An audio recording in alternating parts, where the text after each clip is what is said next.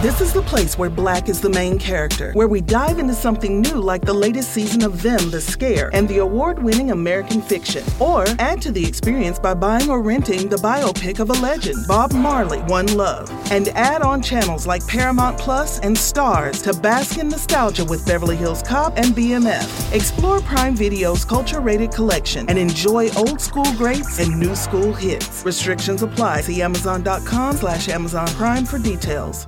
At Parker, our purpose is simple. We want to make the world a better place by working more efficiently, by using more sustainable practices, by developing better technologies. We keep moving forward. With each new idea, innovation, and partnership, we're one step closer to fulfilling our purpose every single day. To find out more, visit parker.com/purpose. Parker, engineering your success. Why has Triple H been so successful? Why is Triple H running WWE better than Vince McMahon and Bruce Pritchard on Monday and Friday night? Long-term booking.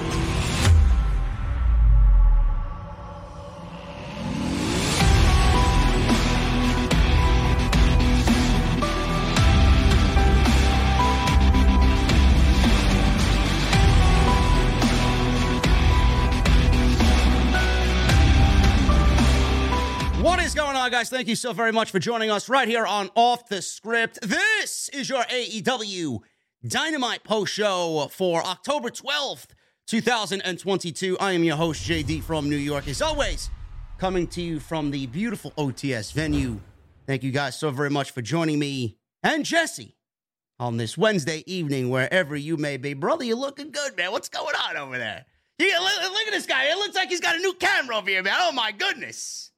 Hey, man, I couldn't do it without the help of these fine people out there, man. Look at this guy, man, becoming a professional, man, right before our very eyes. Holy shit. You got to reinvest into your channel, man. That's exactly. Why do you think I got the venue made, bro? Why? Hey, man. You know? Just saying, man. I don't take the money and run, man. We put it back into the product around here. I know. There you go. Look at that. Look at that. He's learning along the way, man. You love to see it. Jesse, what's going on, man? How'd you like this show from Toronto? Tony Khan and AEW first venture into the Great White North, man. I thought it was a great show tonight. Yeah, man. It's, how can you put on a bad show with a crowd like that, man? You never put on a bad show in Canada, man. The fans are amazing. No, man. They kind of hold you to a higher standard there, which I kind of appreciate, because when you do well, man, they give you reactions like we got tonight. Yeah. But the flip side of it, you do something stupid, they'll let you know. The show tonight emanated from Toronto, the Coca-Cola Arena, I believe they were emanating from. Obviously, the big thing that happened tonight was Chris Jericho and Bryan Danielson for the Ring of Jericho World Championship. We will go over that. I thought the match was fine, as always. I mean, I don't think Danielson or Jericho together have put on a bad match. I think they're incapable of putting on a bad match, but the ending, Jesse, is what people are talking about. What'd you think of that ending, man? I don't know where we're going with this, but it seems like they've actually gone backwards as far as what's going on there. Did Jesse get cut? Did this guy bounce already? This guy left me. Where did he go? Where did this guy go? Did he accidentally back out of the street? Look at this fucking guy. What happened? That was your fault, dude. That was me? No, man. I accidentally closed the window. Of course you did. That's my bad. What did I think about the ending of the Jericho Bryan match? Is that where you're going with this? That's what I asked. I said the match itself. The match itself was, this fucking guy's blaming me. The match itself was fine, as everything they have been doing has been up until this point. But the ending, man, it looked like it was a little counterproductive there by AEW with the story that was unfolding, and then we are going in a completely different direction. No, I don't think it was counterproductive at all. I think I even mentioned this a few weeks back when all of this started, and we were trying to make sense of it and everything else. I even said that they can go ahead and go full babyface with Garcia, or they may go back and just double down on his heel run, and it could be just as effective, because now what we're gonna be set for is an intense feud with Garcia and Danielson, and they're accomplishing what they want to do. Jericho and Bryan, they want to make sure Garcia gets over to the best of his abilities, and I think they succeeded at that tonight. They just needed a definitive direction as to where they were going to go, and they made that decision tonight. He's staying full heel. So the crowd is going to hate what he did and give him more heel heat and get them more behind Bryan and their upcoming match, which is inevitable at this point. Yeah, I could see that going exactly how you laid it out there, and we'll talk about that a little bit later as well. The other big thing that happened tonight was Orange Cassidy and Pac. That was the main event of the show. The Ring of Honor title was not in the main event of tonight's show. I figured when we saw Jericho and Danielson come on around the 9 o'clock hour that Orange Cassidy and Pac were going to main event, and that was probably going to be set up for a Pac world title victory here for the All-Atlantic Championship, and that's exactly what it was. He wins his first title in AEW. I know nobody is a really big fan of the All-Atlantic Championship, Jesse, but Pac and Orange Cassidy still did have a banger of a match. It's just something that really doesn't mean a lot. Wait, which AEW championship? The All-Atlantic Championship. What do you got? You got fucking... What do you got? Birds in your apartment? What was that? Fucking crickets, man. I don't have an apartment, bro. I got a... Hey, why don't we address these bombs? I mean, we got to, bro. Answer the question, man. I'll get to the bombs in a second. What did you think of the main event? The main event. So, as you know, because I sent it to you multiple times tonight, watching a match with Pac and Orange Cassidy, I don't think will ever be a bad match. Those are just two entertaining wrestlers. I like how Pac can come down to Orange's comedy level, but at the same time, Orange can go up to Pac's in-ring work rate level, so they can come together, meet in the middle. The match is never going to be bad. But I'm going to be honest here, man. I don't know about anybody else in the chat that might hate this or agree, but I just don't give two shits about that title they were fighting for tonight. Well, how could you when Pac has defended the title 3 times on Dark and only 2 times on TV? Yeah, I mean, as far as I'm concerned, we were just watching a nice match between Orange and Pac. It could have opened the show. It could have been in the middle. I mean, nothing. I find the FTW title more interesting than that Atlantic Championship or whatever, because I'm interested in what Hook is doing. So that alone, that's already one reason that I like that title more, and that's one more reason than I have to care about the Mid-Atlantic Championship. The All-Atlantic Championship. Whatever it is. I don't even know the name of the title, bro. You see what I mean? I don't give a shit about it. I actually thought you did that on purpose. No, the Mid-Atlantic really Championship. I'm not even kidding, man. I just don't give a shit about that title. I'm sorry. I'm trying. It's not like I'm not trying to care about it, but they're not giving me a reason to care about it. I know, bro. We'll talk about that. I thought they had a very good match, as they usually do, but we will talk about that. It should be something that the company should definitely take notice of, but, you know, only time will tell on that. The other big thing to me that happened, running down the list of things that happened tonight, Jungle Boy and Luchasaurus, bro, they had a very, very good match. I would say a great match to open the show. Pay-per-view level worthy match to open Dynamite tonight. And it had the right outcome, which I was surprised by. And I love the work. Jungle Boy has been great, but we have discussed this a lot on this show, that Luchasaurus, the heel Luchasaurus, had so much promise, bro. And we seen all of that come out tonight, man. He looked like a monster, and the right decision was made. Yeah. I think the match was fantastic, but as good as the match was, I don't think the match was as good as the story that they told in the ring. Yep. You know, I just think it all came together. I mean, the outcome was perfect. Luchasaurus had to win, you know, at least the very first match against Jungle Boy. It just had to be, or Luchasaurus is going to be dead in the water with his heel turn.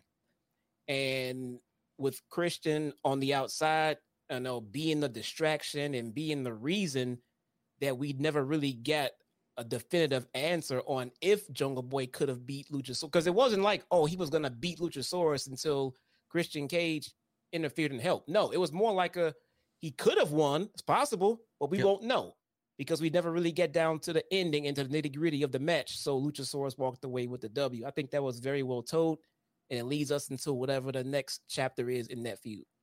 Yeah, I loved everything that they did personally in that ring tonight. And again, I'll go over some of the things that I actually specifically loved about the Jungle Boy Luchasaurus match. And we had a lot to talk about, guys, so I appreciate everybody joining us here tonight as people are still filing on in to the podcast here live on YouTube. I do want to shout out 2 $100 super chats, so I got to give a round of applause to not only everybody in the chat, but Luchasaurus with a $100 super chat, and Nick Williams with a $120 super chat. Thank you, gentlemen, very, very much. You guys can get in on the super chat, fun like Nick and like Luchasaurus, and get them on in. We'll hang out at the end of the show. Gentlemen, thank you so very much for all of your support, and thank you to everybody that has shown support all day long. I was live earlier this afternoon with a little extra. So thank you guys for all the great love and support today on the podcast. Jesse, before we get into the Dynamite post-show and the breakdown, there is 2 pieces of information I do want to go over as far as news in AEW. Renee Paquette, let's start off with this. Renee Paquette, she is now All Elite. It is official. I think everybody was kind of, guessing along the lines that Jon Moxley decided to stay with All Elite Wrestling for another 5 years, which is a great decision, an absolutely monumental decision by Jon Moxley and Tony Khan to have that man on board, as he is the ace of the company. And everybody was kind of piecing this puzzle together like, oh, shit, now Renee, WWE's courting her. They want her back. There's rumors about that she might go back and work with WWE again. But with Moxley staying in AEW, it was the only sound decision for that family to make. She'll now be on the road with her husband, and she is the very definition of professionalism, and she's going to up the ante as far as AEW production is concerned. She is fantastic at what she does, and no matter what you do with her or where you put her, man, it's going to make the show better. Yeah, man. She is going to bring just a certain level of journalistic integrity to the show, if that makes any sense. She's very likable. I've never heard of anyone not liking to listen to and hear from Renee Paquette. Dude, we got to stop this shit. This is oh my God. What the fuck is going on here, man? Jesus Christ, man. Guys, I cannot work like this with all of these mega bombs going off in the chat, man. Please. Unbelievable. Corey Williams with a $500 super chat. My fucking God, man. And Raging Girl Gamer with another $100 super chat. She donated $100 earlier on the extra that I did. And she says, Braves won, but they still suck. Bro, Otis, I told you, man, get her out. Get her out. What the fuck is with the Braves and suck? Tell me my what are you favorite talking team about? Sucks all you want, man. Excuse me, you're a Chicago White Sox fan, bro, okay? Get out of here. Yeah, they can come and tell me my team sucks for a bomb like that every night. Oh, my goodness. As a matter of fact, Rage has been to my channel and donated a $100 bomb. So, again, Rage, you're just off the fucking meat rack tonight. What is going on with you, girl? I don't know, Rage, what's going on? What's going on, Rage? I don't know. I mean, I love Did this. You rob a bank? I just watched Set It Off the other night. You rob a bank? Maybe. I don't know. But Corey Williams, Rage, Nick Williams, and Luchasaurus, holy shit, thank you guys very much. We are off to one of the hottest starts ever for an Off the Script here via the Super Chats. Thank you guys very much, man. I love to see this level of support. It is unbelievable. It leaves me speechless all the time, but thank you guys very much for all the love. Yes, Jesse, it ups the production. Anything you do with it. Yes, Renee Paquette. Anything you do with Renee is going to up the production. She is so multi-talented in so many different things. I already sensed a change in the backstage environment with the backstage interviews that she conducted. I want to see more of that. I want to see more of her involved. I want to see Tony Khan put her in a position where she is the face of that department and less of Tony Schiavone Yeah, I feel like we get Tony doing commentary in the ring. He's in the back. He's out in the ring. He's doing commentary. It's like he's all over the place. This is going to give us a little bit more of a sense of organization in the company as well.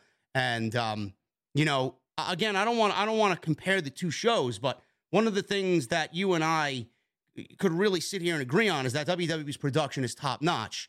Adding Renee to that is going to bring AEW to not closer to WWE, but a little bit more in the discussion of, geez, the production is a lot better than what it used to be. Yeah, dude, Renee, for those who might not know, Renee Paquette is extremely sought after by more than just the wrestling outlets. She was being courted by ESPN, I heard before. She's hosting a hockey pre-show, I think, on TSN, if I'm not mistaken, something in Canada. Yeah, dude, getting Renee on your show is not just a niche move for wrestling fans. Other networks are going to pick up on that and say, shit, AEW got Renee. We wanted Renee. Yeah. A lot of different major outlets wanted Renee for her journalistic skills because she is very, very, very good at what she does.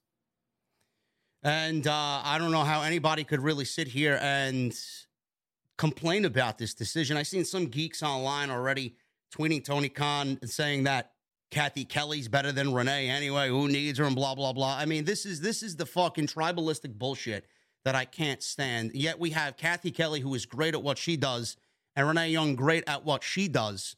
And we have two powerful, women with the microphone that do an incredible job to make these shows better. And here you are comparing both women and making it a WWE versus AEW thing. I mean, give me a fucking break. I mean, that's fucking sad.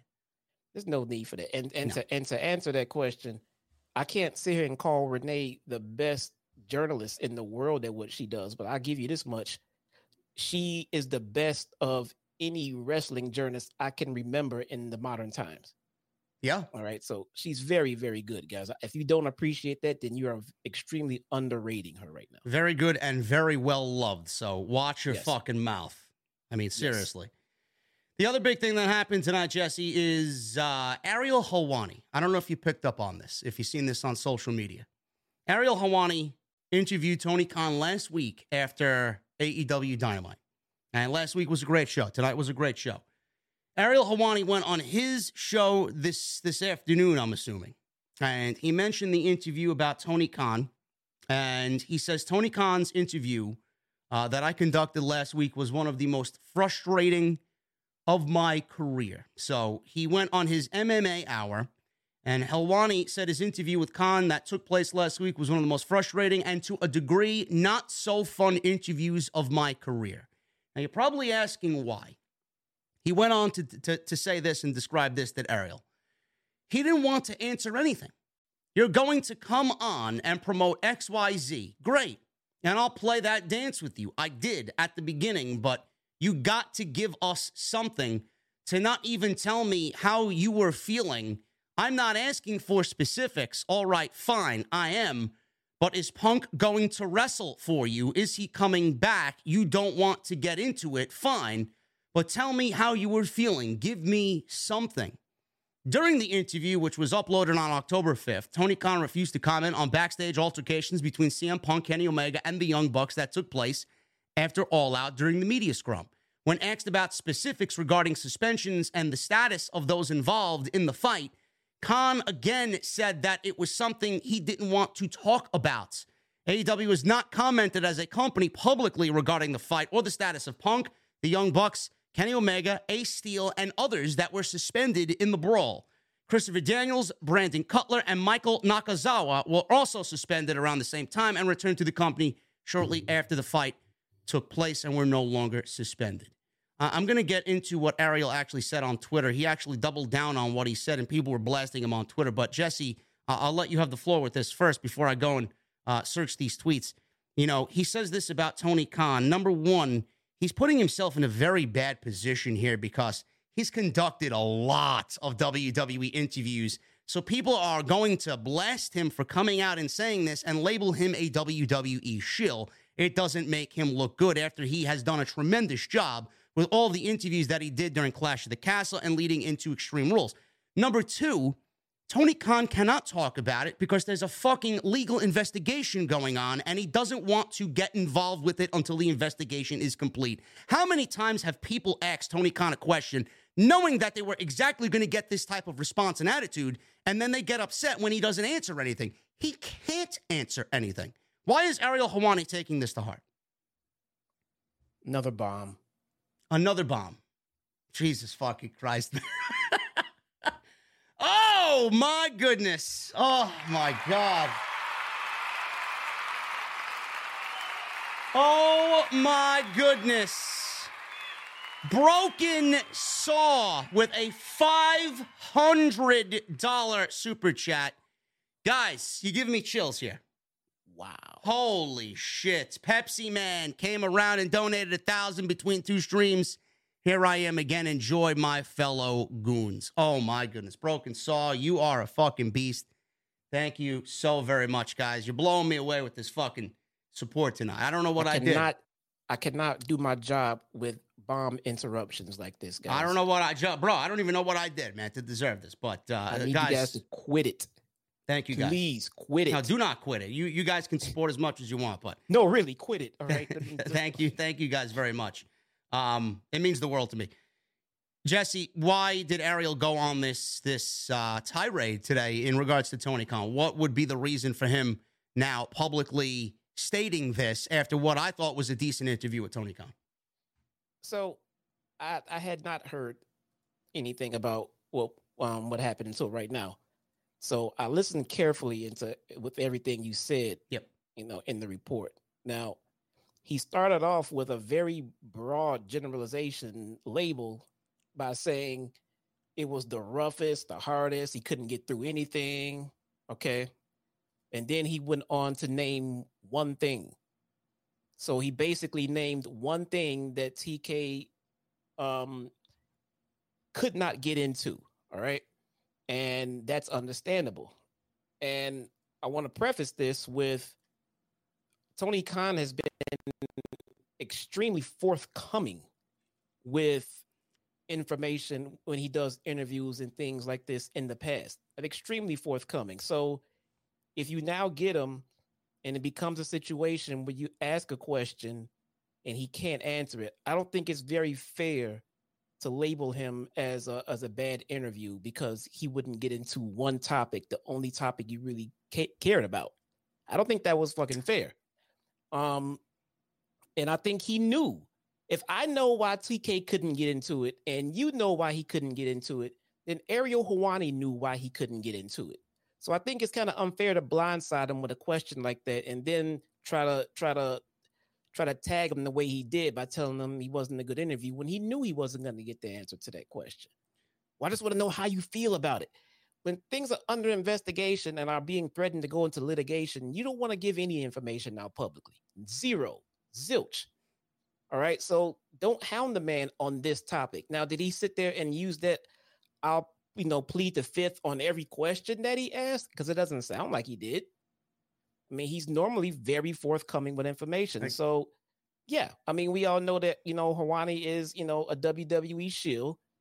And to go out and label, the head of the second largest promotion in the country the way that he did, I think that was unprofessional. And it will definitely pretty much insinuate that he will never get not only another interview with Tony Khan, but probably not another interview with anyone from AEW again. Pretty much took every word out of my mouth, bro. I mean, you're exactly right on all of that. Tony Khan has conducted, and I've been on several of these media calls before events for Ring of Honor and AEW. It's fortunate for me that I've been invited out to a few of these scrums, and every question that I've had the opportunity to ask Tony Khan. And, there were a couple questions in there that I was afraid to ask, but I did ask anyway. And one of them was at my first Double or Nothing when I went and did media. And he was very open about, how he felt about the wrestling business and AEW starting up and the hot traction that they were getting and, comparing that to WWE and what Vince was doing at the time. He's been open to the fullest about everything. And you are exactly right. He cannot let you know how he feels because of everything going on in investigation that's going on, and he just freaked out on social media, did Ariel Helwani, and this guarantees that he's not going to get any AEW interviews anymore. I don't even think he cares, but he went on with this Twitter rant, and he said this, and I quote, "You AEW, first of all, this is right out of the gate is gonna fucking fuck him. You AEW freakazoids are nuts. You're all mad that I said I didn't enjoy one interview, yet for the past year plus, every time I talk wrestling, I've praised the product, said WWE was stale, blah, blah, blah. Said it on Simmons' podcast in July, my show 100 times, look it up, and chill out, sheesh. If me saying the interview wasn't enjoyable offends you because you liked it, thanks. I appreciate it. If you want to defend the non-answers, most of which had nothing to do with the legal stuff, but alas, fine. Who cares? Not sure why you're so mad and comparing this and that. I said for the past year that the Sasha Banks BT interview was a disaster and my least favorite ever. Still is. See? Didn't want it to run. Why didn't anyone go crazy over that? Get a grip. Stop picking and choosing, and if you are, please also pick the nice stuff out too. K, thanks.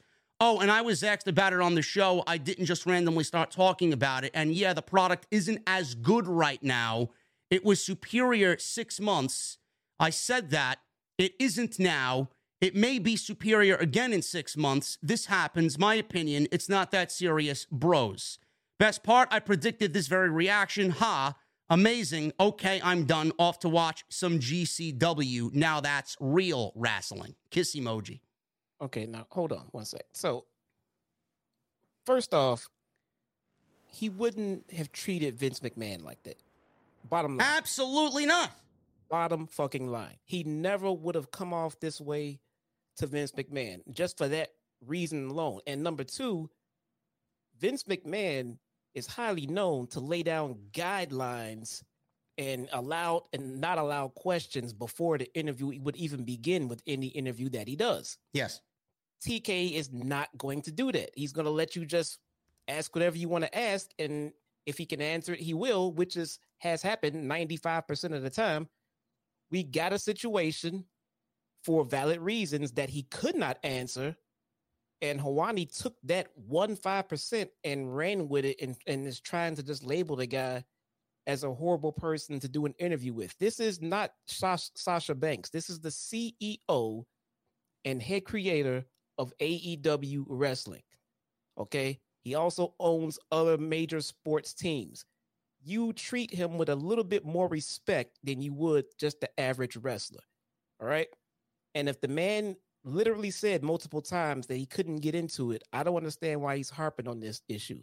Now, if that was his response for every last single question that he had for the whole night, then I would agree he's the worst interview ever. But he didn't treat Triple H like this. He wouldn't have treated Vince like that. And because he's a WWE shield, now he's going ham on Tony Khan, and that's just not fucking fair. And that really, really drills into his journalistic integrity. It really does. He actually owes Tony Khan an apology if I'm looking at this head on. And Tony Khan is on Busted Open Radio every fucking week. You don't see those guys over there. They have every opportunity to ask the same fucking questions, yet they don't. Why? Because they know they can't. And if they do, Tony Khan's not going to answer, and they know that. So here Ariel Helwani is wanting to be fucking Mr. Big Shot for clicks and views and all this other shit, asking the questions, thinking that Tony Khan is going to give him the answers because he's Ariel Helwani. It doesn't work that way.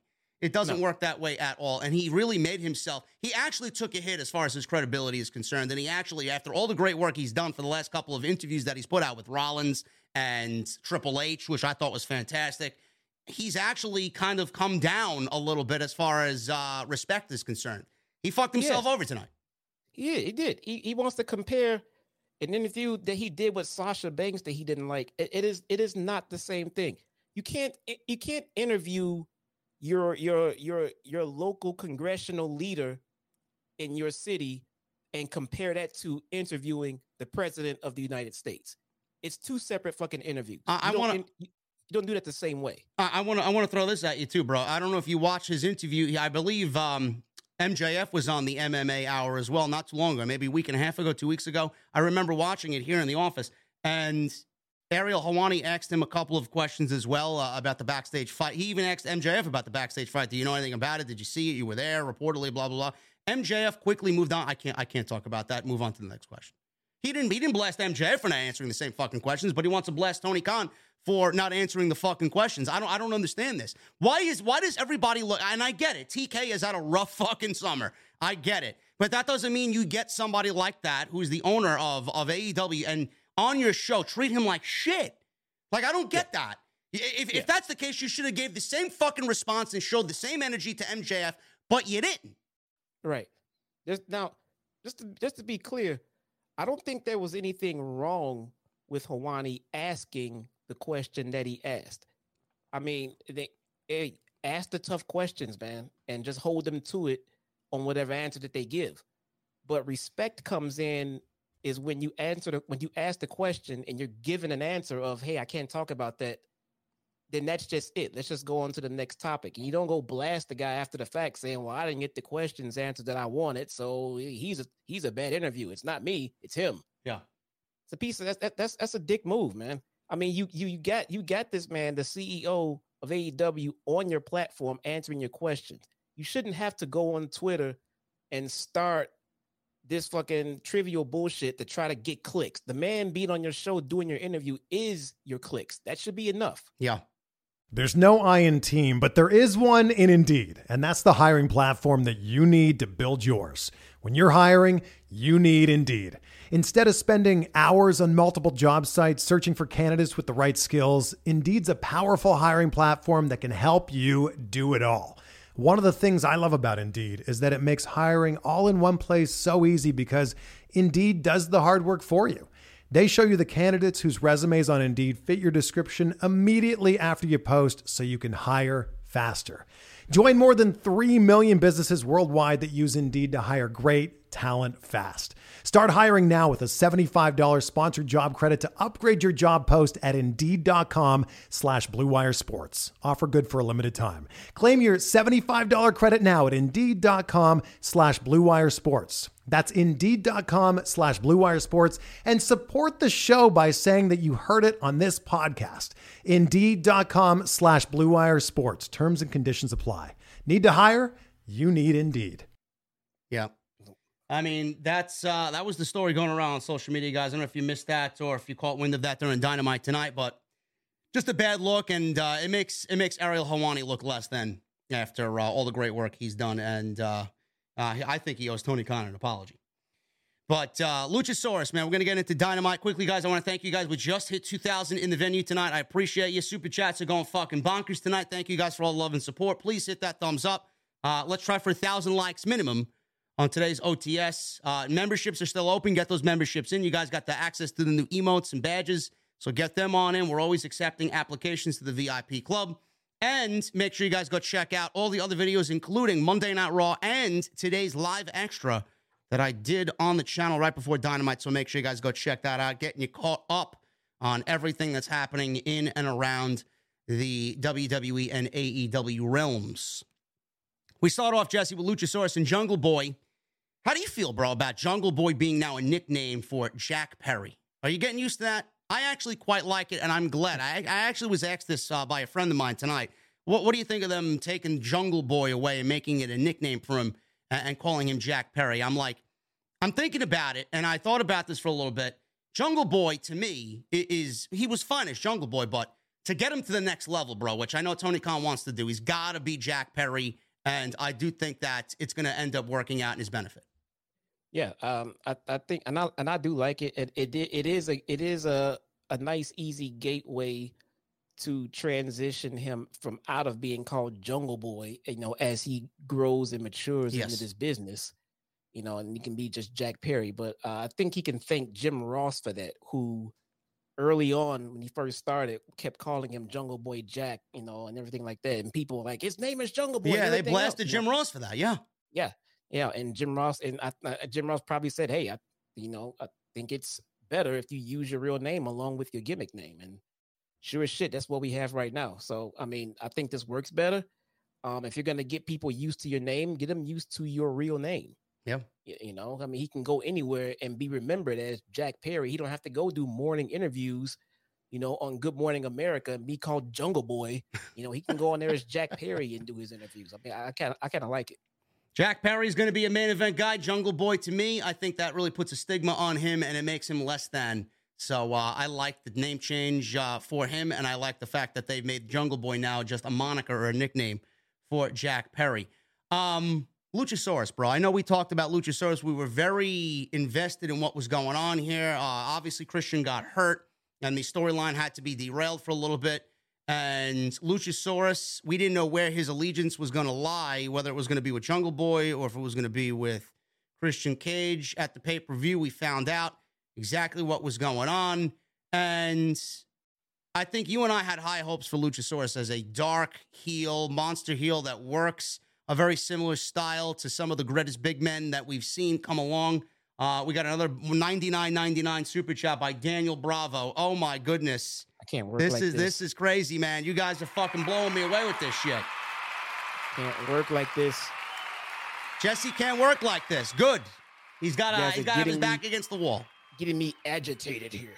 Luchasaurus, bro, I was very impressed. I have been impressed with him. I was very impressed with him tonight. He worked like the big man that we expected him to work as with his dark heel character. I thought he looked fantastic tonight. Yeah, man. I think this is all done right. I think it's very important that they get this whole feud right, because I think a lot is riding on it because they had a lot going on for them by staying together as a tag team. Yep. You know, and since they decided to go with the split, fine, just make it work. You know, and Christian Cage, you know, I think he caught a lot of flack and a lot of heat in his debut, and a lot of heat from the way he was being used to start off.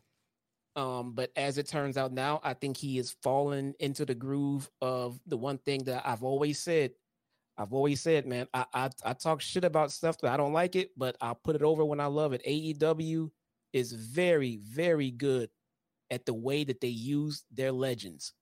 You know, we're not tired of seeing them. They're not overshadowing. All of the legends are helping build up others. Sting, you know, Christian Cage, Billy Gunn, and these acts are getting over with the legends in tow to help.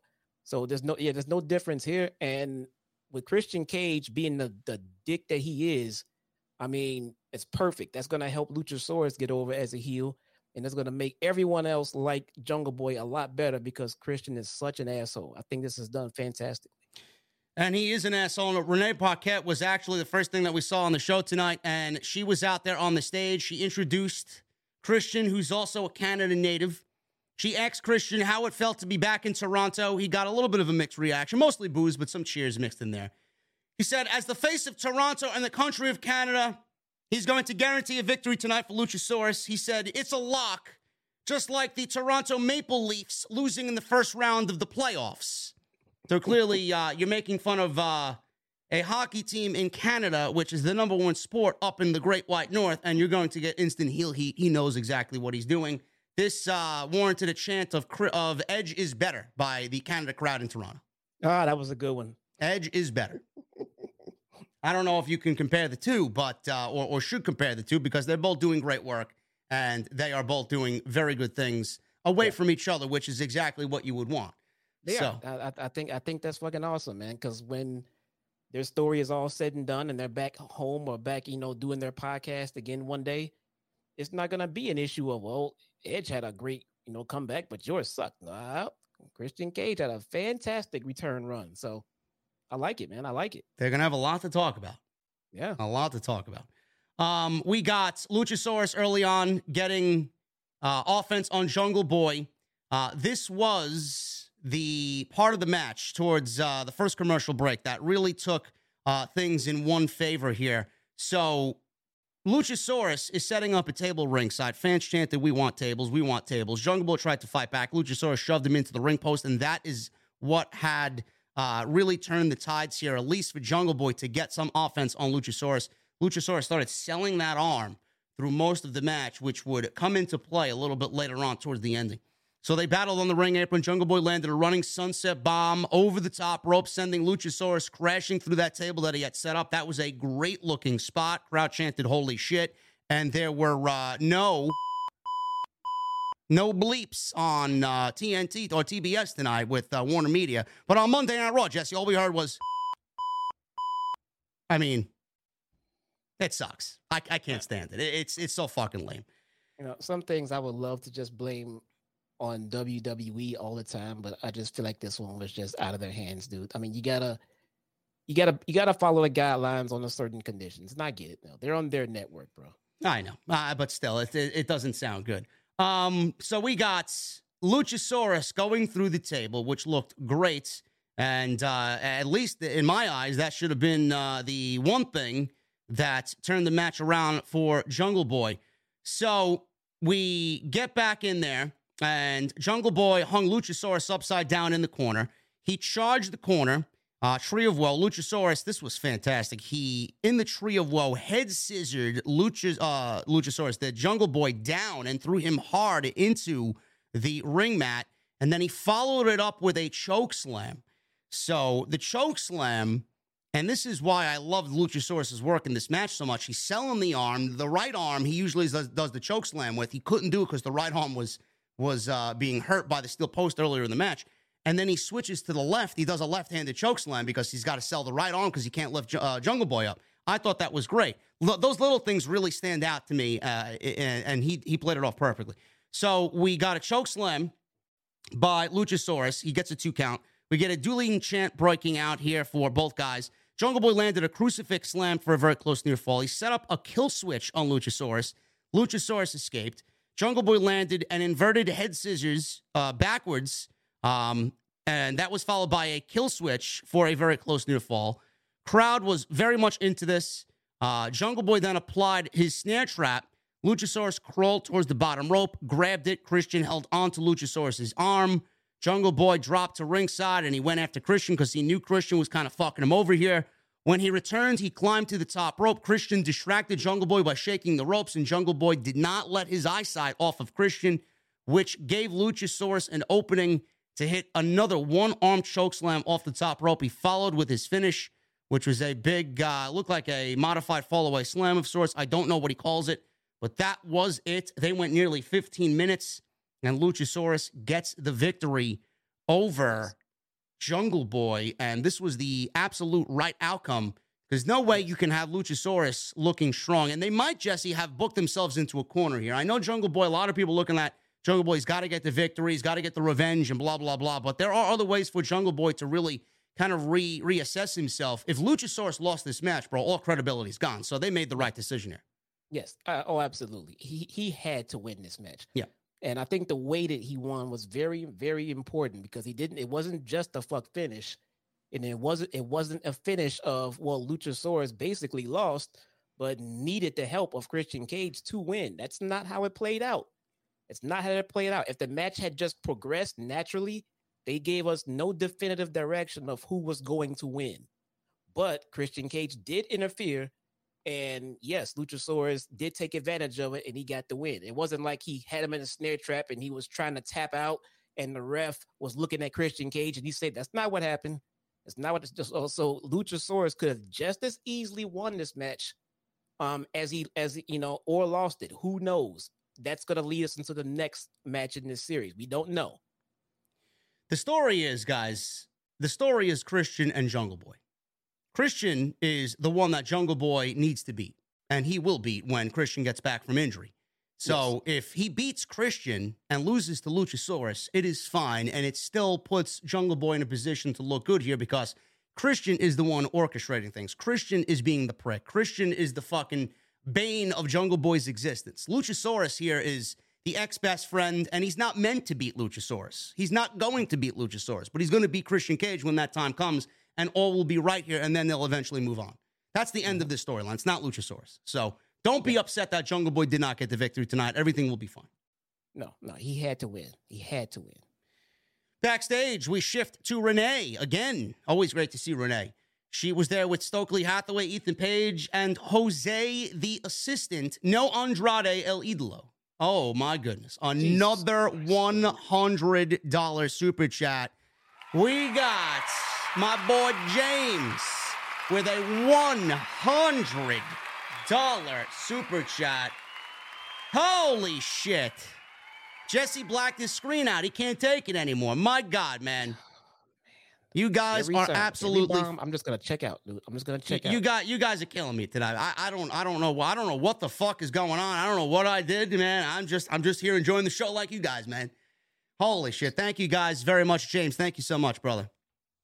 $100 super chat from Daniel Lord and Broken Saw, man. Oh my goodness, $500 by Broken Saw.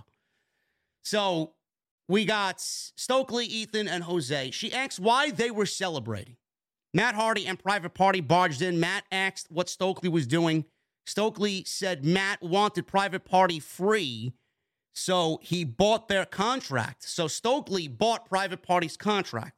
Ethan says he's ready to fight anytime and should let Private Party fight their own battles. Ethan told Mark Quinn that if he can beat him on Friday's Rampage, he's no longer under their control. But if he wins, Matt Hardy is under the firm's contractual control also.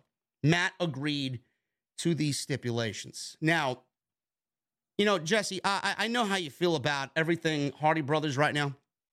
And I don't really feel like Private Party is in a position to be sought after or aligned with anybody. I mean, we've been through this time and time again with Private Party. I think they really need to go back and reassess things, hit the reset button, and get back on track to doing what they should be doing. I don't think Stokely or being aligned with Stokely or Matt Hardy is going to make them any better than they are. But it doesn't look good on Stokely either. When he aligned himself with MJF, we got Big Man Cass there. We got Marcy there with him. We got Ethan Page. We got a bunch of other guys that helped MJF win the casino ladder match, the poker chip. And now he is meddling in fucking affairs with Private Party, man. I mean, stick to one thing and make sure your guy wins the world title before we start to go and buy other fucking contracts within the AEW realm. I mean, I don't really understand this, and I don't really find this to be interesting at all. And Private Party seems to be being pulled at both ends, bro. This is not what they need at all. And I'm with you, bro. Less Matt Hardy, the better. I don't feel like he does anything or add anything to AEW television. No. And, you know, I'll get heat for this, and, you know, I don't fucking care. But I'm tired of everything Matt and Jeff Hardy. All of it. Well, let me stop you. I mean, it's not fair for Jeff because he's not on TV and he's going through rehab, but let's wait to see when he gets back. I mean, I don't know what they got planned for him. When he was here, I'm tired of the antics. When he's on TV, you're just waiting for the next. It's like a ticking time bomb. You're waiting for the next thing to go wrong with Jeff Hardy, dude. To me, they're just here. Anytime that they're here on television in 2022, they are just here to ruin more of their legacy of what they built over their career. I'm sorry, dude. I would love to see these guys in the back as producers, trainers, scouts, management, anything that they can do to help the younger guys in this business without being on camera. I don't think that's asking too much, man. I mean, I don't know if they just can't give it up, just don't want to give it up, financially can't give it up. I don't know. But I can't remember the last great thing that either one of these guys have done in a ring. It's just tiresome. Like you just said, Private Party, they got nowhere in their first run with Hardy, and now they're doing it again. Private Party is extremely talented. They're way too talented to be stuck in limbo somewhere with no direction. All right. At this point, I don't even think they need a mouthpiece or a faction. Just put them out there with their own charisma and let them compete for the tag titles. Period. Easy. He does not need Matt Hardy or Butcher and the Blade or the Firm. And yeah, I also think they're wasting away the stable that they started to build with Stokely Hathaway. They are wasting it away. Yeah, MJF has kind of made us feel like they're peons. And soon after that, now they're going after fucking Matt Hardy. Bro, what is this? It's a waste of TV time. The only reason why this segment happened was because Ethan Page is from Canada and they wanted Ethan Page to wrestle in front of this audience. And they're making this match for Rampage. Fine, put Ethan Page on television. Put him in something meaningful. Make the Firm meaningful. They're aligned with your next world champion. Now they're meddling in Private Party's affairs. Who the fuck cares? Who cares about Matt Hardy? Honestly, Matt Hardy's value is not on TV anymore. He makes nobody better. He doesn't really do anything to enhance the shows. Like Jesse said, he's just there for the sake of being there because he is Matt Hardy. Matt Hardy's value is backstage. Matt Hardy's value is being a producer for tag team matches. He's a fucking Creative. tag team legend. Yes, creative. These are the fucking guys that should be aligned with Tony Khan on the creative side of things, producing things, not on TV. Private Party doesn't need Matt Hardy. Obviously, that failed. Why are we doing it again? They don't need Stokely. They need to go out there and make a case for themselves, just like the Acclaim did. The Acclaim got over. That's what they need to do. They need to be on TV and get themselves over and kind of rework what they've already brought to the table, because right now it's fucking ice cold and flat.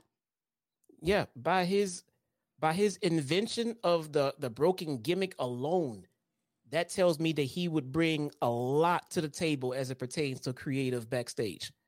I mean, gimmicks. I mean, he could help with a lot of different things, man. He does not have to be out there on camera. That the roster's bloated with young, eager, and hungry talent. Why are we devoting any time to Matt Hardy in 2022? You know, this is what pisses me off about Private Party, man. This is what fucking pisses me off. You know, I don't know why people think that this is best for them. I'm going to throw some examples out at you. Who are they? I mean, are they who they say they are? Are they like living the game? Like, look at Carmelo Hayes. You look at Carmelo Hayes. I look at Carmelo Hayes and I see that being Carmelo Hayes legitimately on TV. You look at the Street Profits. Look at everybody said, oh, WWE's copying Private Party with the Street Profits. No, they're not. Street Profits are fucking on a different fucking planet compared to Private Party. They own who they are. Who's Private Party? Like, what are they? I mean, they're two young kids who want to fucking party and drink gin and tonic. I mean, I don't understand this shit. If they're club hoppers, whatever, then let's just live their gimmick. Let's have them in segments. Yes. Film segments in the VIP section of a bar or a club. You know what I'm saying? And then they see somebody that they beefing with and they start a fight, big ass fucking club fight breaks out, you know, and it spills into the next week. They are partiers in the club. They pride themselves on being the VIP section of the club. We should see them there more. You know, they should be in the, I mean, that should be their essence. You know, we at the bar chilling. These guys come into our fucking neighborhood and our fucking club starting shit. That's why we got beef with them. If you get a beef with Private Party, you can't find them. You come to the local city. Every local city that I go to, I'll have Private Party go to one of the best nightclubs in that local city and film a segment there. And that will get the hometown even more behind them as they see a Private Party in one of their local establishments. I make it a weekly thing. I don't get it. I mean, Jesse said it perfectly. This is what I've been complaining about for the last fucking God knows how long about Private. What the fuck are they doing? Who are they? I mean, Matt Hardy's not it. And Jose and fucking Stokely Hathaway's not it. Give me a break with this shit. Yeah. Wardlow and Samoa Joe. They went into a tag team match with QT Marshall and Nick Comoroto. This was just another way to get Wardlow on television. And this did not last that long at all. QT was mocking Wardlow until Wardlow and Joe came out. Wardlow's music hit. He got an entrance. Samoa Joe came out. He got an entrance holding the Ring of Honor TV title. Solo was taken care of. He wasn't even in the match, so they took care of him and got him out of there as Joe took out Marshall with a running senton. Comoroto got in there. He stopped a muscle buster attempt by Samoa Joe, but he was tossed to the floor. Joe sidestepped a diving Marshall. Wardlow then turned Marshall inside out with a nice-looking lariat, launched Comoroto with several overhead throws. He then ran into a spine buster. Joe held Comoroto's feet as Wardlow climbed the top ropes and delivered a beautiful senton atomico off the top. It's getting better looking every time he does it. Joe applied the coquina clutch for the quick submission, and that was it. We got a powerbomb symphony coming up, but all of a sudden, Prince Nana and the Embassy walk out to the ring. Brian Cage is on the microphone, said nobody wants to see them powerbomb Marshall. He said they stuck their noses in their business when they had FTR right where they wanted them last week. He said he hasn't seen FTR all day, but maybe they weren't even allowed into Canada, and that's why. Suddenly, FTR's music played. The crowd went crazy for him. Dax smiled as Canada was chanting FTR, FTR. He said there's three of them at ringside, and they have a perfect partner in mind for Rampage. Dax asked Cash what time Rampage starts. Cash said at 10. Sean Spears then came out, a.k.a. the Perfect 10. He came out. No chairs. He's not the chairman anymore. He's from Canada, obviously. Spears threw Solo into the ring. FTR gave Solo the big rig. And that was the end of the segment. We got this 6-man tag team match set up for Rampage. Listen, bro, I could sit there all day and fucking turn blue in the face and tell you every fucking week that I hate this Ring of Honor shit on television. This is exactly why I hate it, man.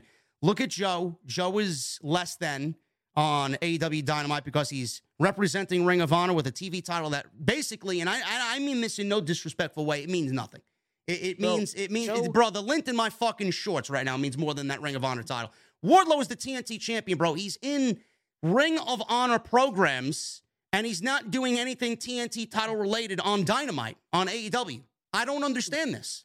Bro, Joe is the TV champion for a company that has no television. Let that sink in for a minute. Yes. Why are we... Now, listen, I said this on Twitter. Jericho and what he's doing with the Ring of Honor Championship is fucking great. I love what they're doing and the story that they're telling with Danielson and Garcia and all this shit and the Ocho and him reinventing himself and doing all that. I love it. Jericho is fantastic. But the Ring of Honor brand itself on Dynamite, bro, is fucking getting on my last nerve, man. The TV title, you said it perfect. They have a TV champion that doesn't have fucking TV. Wardlow is meddling in Ring of Honor business, bro, and he's not doing anything on Dynamite for the TNT title. He's not even wrestling fucking AEW wrestlers at this point. No. What the fuck is going on? Think about this one with Wardlow. Who is the absolute, with no discrepancy, easily the most over entity in all of AEW right now? I mean, it's pick or choose, but Wardlow is definitely at the top or near the top. No, it's MJF. Yes. It's MJF. I dare you to find me one name that's more over than MJF in AEW right now. No, there's nobody. Now, maybe Moxley. Maybe. Who was the last one to beat MJF? CM Punk. Wardlow. Oh, Wardlow, yes. I'm sorry. Wardlow. What does Wardlow gain from that? Wardlow gained absolutely nothing. He gained Ring of Honor entry. Right now, from what, all accounts, from what I'm being, told, from what I'm hearing, minus what's going on with Phil Brooks, MJF is the highest paid talent in the company. Good. And Wardlow beat him, squashed him. They took that momentum and they have him in a tag match against the Factory. The Factory, and then they have the Embassy. And I mean this again, no disrespect to Prince Nana and Toa Leona and Khan. I think Brian Cage, I think they're tremendous as a trio. But they were put together for Ring of Honor television. Now, great, I want to see them on TV. I want to see Brian Cage on TV, but Brian Cage should have been on TV fucking a year and a half ago. Now they're putting these guys together in a program with the TNT champion, and I feel like they've hit a wall creatively, and they don't know what to do with the TNT championship, and that is bro, it's not even disheartening, man. It's fucking scary.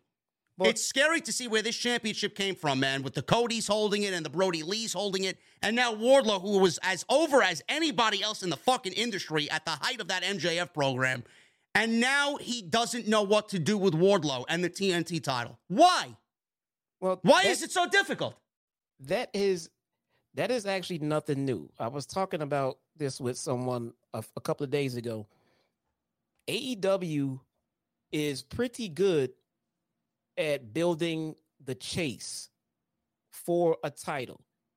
They're pretty good at building up the feud and building up a chase. But once they crown a champion, they seem to shit the bed and drop the ball all around. Look at Thunder Rosa's run and then title reign. Just look at them. The chase will be okay. It will even be pretty good. But once they become champion, they just don't know what to do with them anymore. They don't. Bro, that's true to an extent, bro. I mean, they're not dropping the ball with Moxley. Moxley is a 3-time AEW champion in 3 years. So what? They seemingly keep Moxley looking strong. Bryan Danielson has had a solid run ever since he started the company. At this rate, Moxley will put Charlotte Flair out of business. Oh, give me a break. Come on, bro. That's not going to end that way. That's too many. Why does he have 3 title reigns? But that's not even the point, bro. The point is he hasn't dropped the ball with Jon Moxley's book, and Jon Moxley is booked strong every fucking week. Yep. But why is Wardlow, the TNT champion, booked like shit, and he's meddling in the embassy's affairs now with Samoa Joe, who are Ring of Honor talent? Let's be real. They're Ring of Honor talent. I don't want to throw this out there because I don't want it to come back to me and I'm labeled a fucking hater or a conspiracy theorist.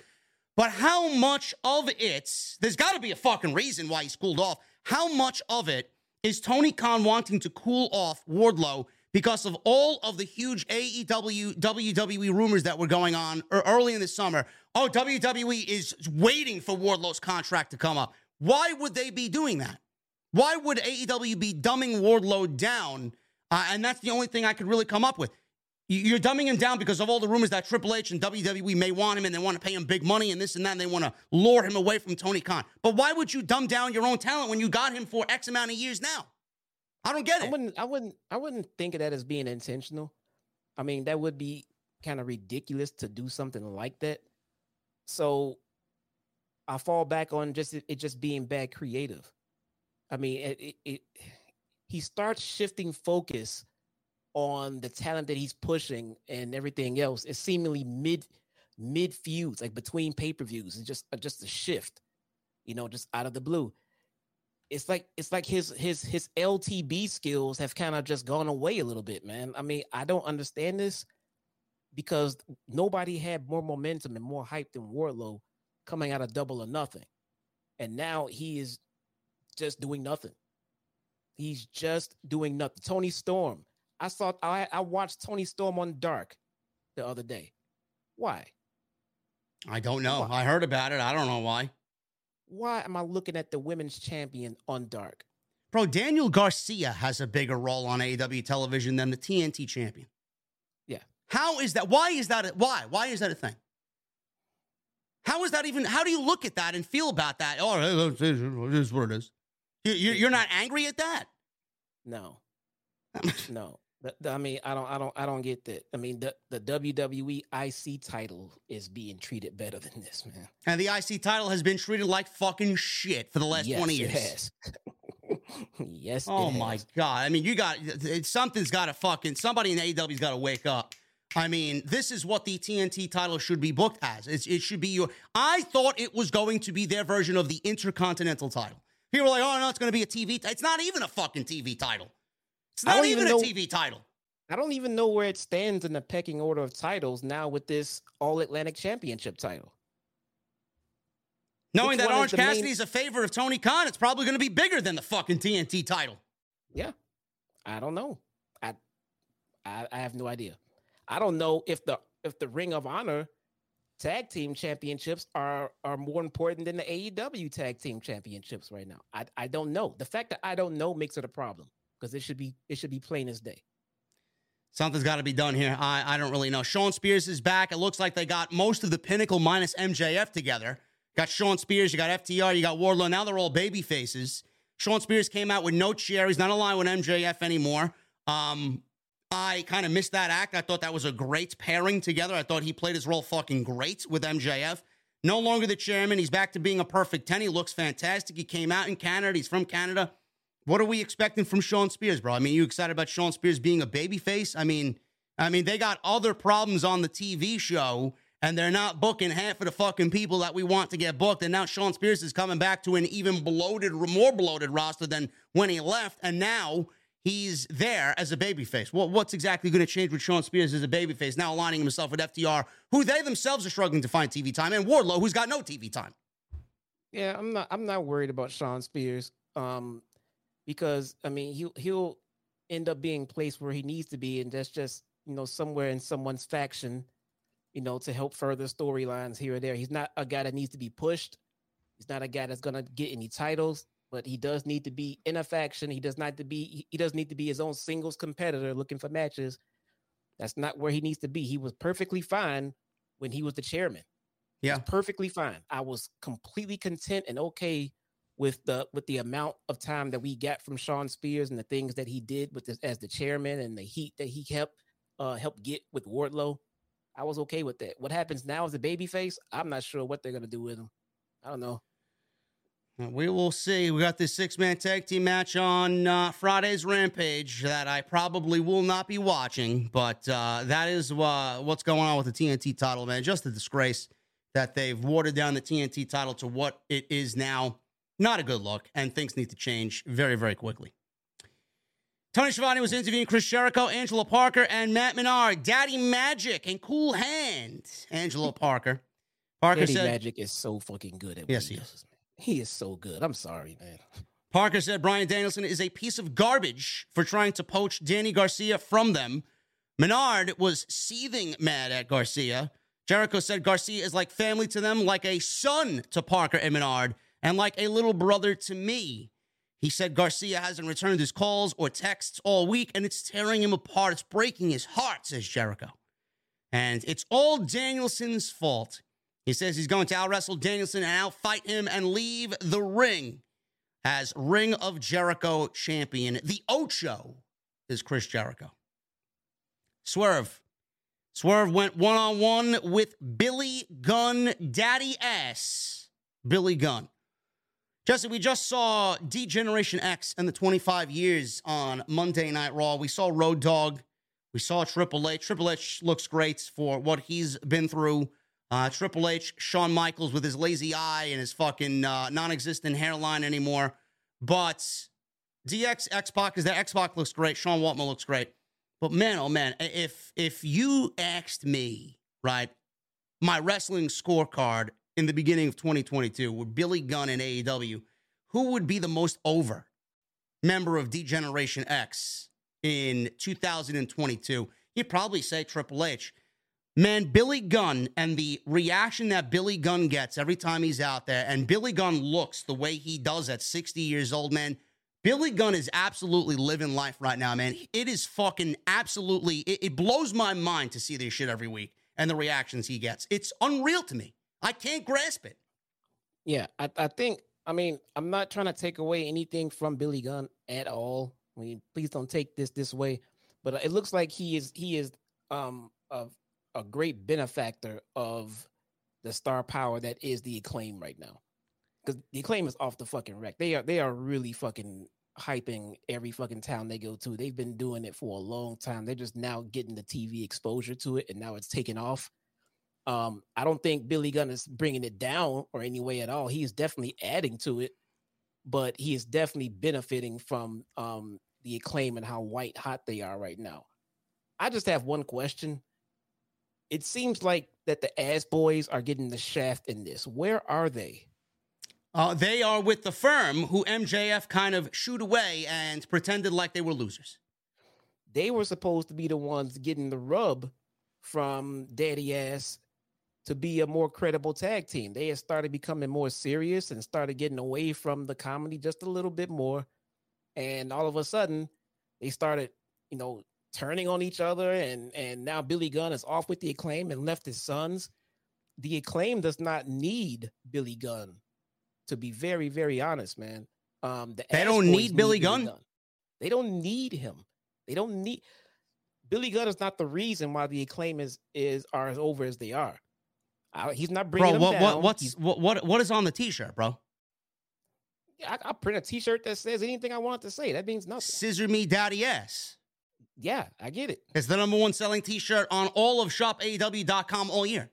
They don't need Billy Gunn to be over, man. They don't. Billy Gunn is fitting in well with the chemistry they're having. They don't need Billy Gunn to get over, bro. He's half the fucking t-shirt. The t-shirt is just a t-shirt, you fucking mark. The whole reaction is fucking scissor me daddy ass, bro. What the fuck you talking about? Bro, who's going to be daddy ass when Billy Gunn's not in fucking Acclaim, bro? Who's going to be daddy ass? You going to be daddy ass? Just print a different t-shirt, bro. What's the t-shirt going to say? Scissor me? Scissor me. That ain't going to sell, bro. Oh, my fucking God. Anyway, the Ass Boys were the ones that needed the rub from Dad to get them over. And it was actually on a trajectory to do just fine. It really was. And they Yes, started doing there's these turns and everything the else. key word, bro. Do just fine. Well, where are they right now? They're not on TV. They're not doing just fine, are they? No, but you're not comparing Acclaimed, who's fucking astronomical, unbelievably fucking hot, to the ass boys. You can, because they started Max much on the Caster same and level. Anthony Bowens, bro. You're comparing fucking you're comparing apples and oranges here. I mean, it's two different fucking teams. One team's got charisma, the other team doesn't. Ass boys have charisma, man. What are you talking Not about? like Acclaimed. No, not like the Acclaim. Nobody has charisma like the fucking Acclaim. That's not fair. Nobody has that kind of fucking charisma. They just could have put it like this. The Ass Boys were benefiting more with Billy Gunn than the Acclaim are benefiting from Billy Gunn. Here, does that make any sense to you? I don't know, bro. Scissor me, daddy ass. Oh, scissor me, daddy. I mean, come on, bro. What the fuck are you talking about? Everybody's saying that the Ass Boys they suck and they're mid. Yeah, I agree. Because they stopped getting any and all kinds of a push. So yeah, they do. You know, they're in the fucking tank right now. They're nothing. They're dead in the water. But my point is, Billy Gunn, his journey started off to help get his sons over, and he just kind of ditched his sons, and now he's on with the Acclaim. There you go. Just ditch your sons, man. You know your sons are a bunch of fucking hacks. Why not? What's the difference?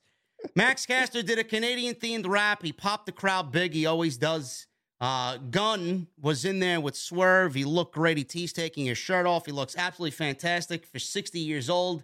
My goodness. Swerve came out. His heel facial expressions were really on point tonight. All of his facial expressions are usually on point, but you know, going into this thing where he's definitely going to be on the heel side of things, it's not completely there yet, but we're basically there with heel. We just need Keith Lee to kind of finish all of this Swerve fully turning heel stuff. But he did great tonight. And I thought they had a decent little match between the two of them. Gunn used his size. He's so tall, so much taller than Swerve. Swerve used his speed to jump to the apron, hit a springing drop kick to Billy's legs. Swerve then kind of focused on the leg during a commercial break. Gunn was on the outside. Swerve did a slingshot, diving knee drop to the floor. And was taking it to Billy Gunn pretty decently with some strikes. Gunn hit a tilt-a-whirl slam to create some distance, try and get back into this thing. Billy teased a crotch chop, but opted to do the scissor instead, only to miss the famouser. Swerve answered with a flatliner. He took Gunn out with a Swerve stomp off the top for 2.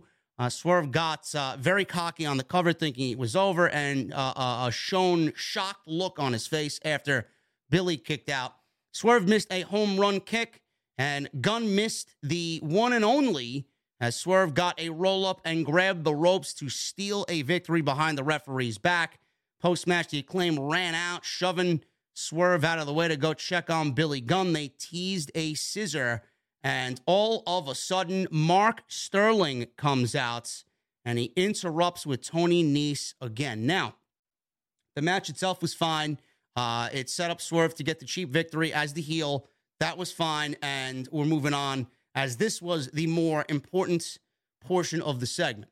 Now, Sterling, I don't really care for Mark Sterling. I don't care for Tony Nese. I don't care for the varsity athletes or whatever the fuck they're calling him and Josh Woods. But Mark Sterling has not really been a good look on television. I feel like he dumbs the television down, and it's not very good to me. So he said... He comes out there, he says, with an email that he sent earlier with important documents that went ignored, Nese had the documents in his hand, and it was signed from the greatest country in the world, the United States of America. Fans booed. Taz is on commentary blasting these two geeks. Sterling said that he trademarked the scissors gesture and the scissor me daddy ass catchphrase, and he gets all of their t-shirt sales money. They were about to scissor mid-ring, and Sterling yelled for them to stop, or he'll sue their asses hard that they'll be tied up in the court system so long they'd have to forfeit their tag team titles. He said he's willing to work with them on this, though. He does have some ideas. He then said, instead of the Acclaim doing the scissor me daddy ass with Billy Gunn, he then goes and looks at Nese and says, scissor me daddy Nese, and he and Nese scissored instead of the Acclaim. Now, for everybody watching this, thinking that, oh, what the fuck are they doing here? Why are they doing this and blah, blah, blah. I think this is great.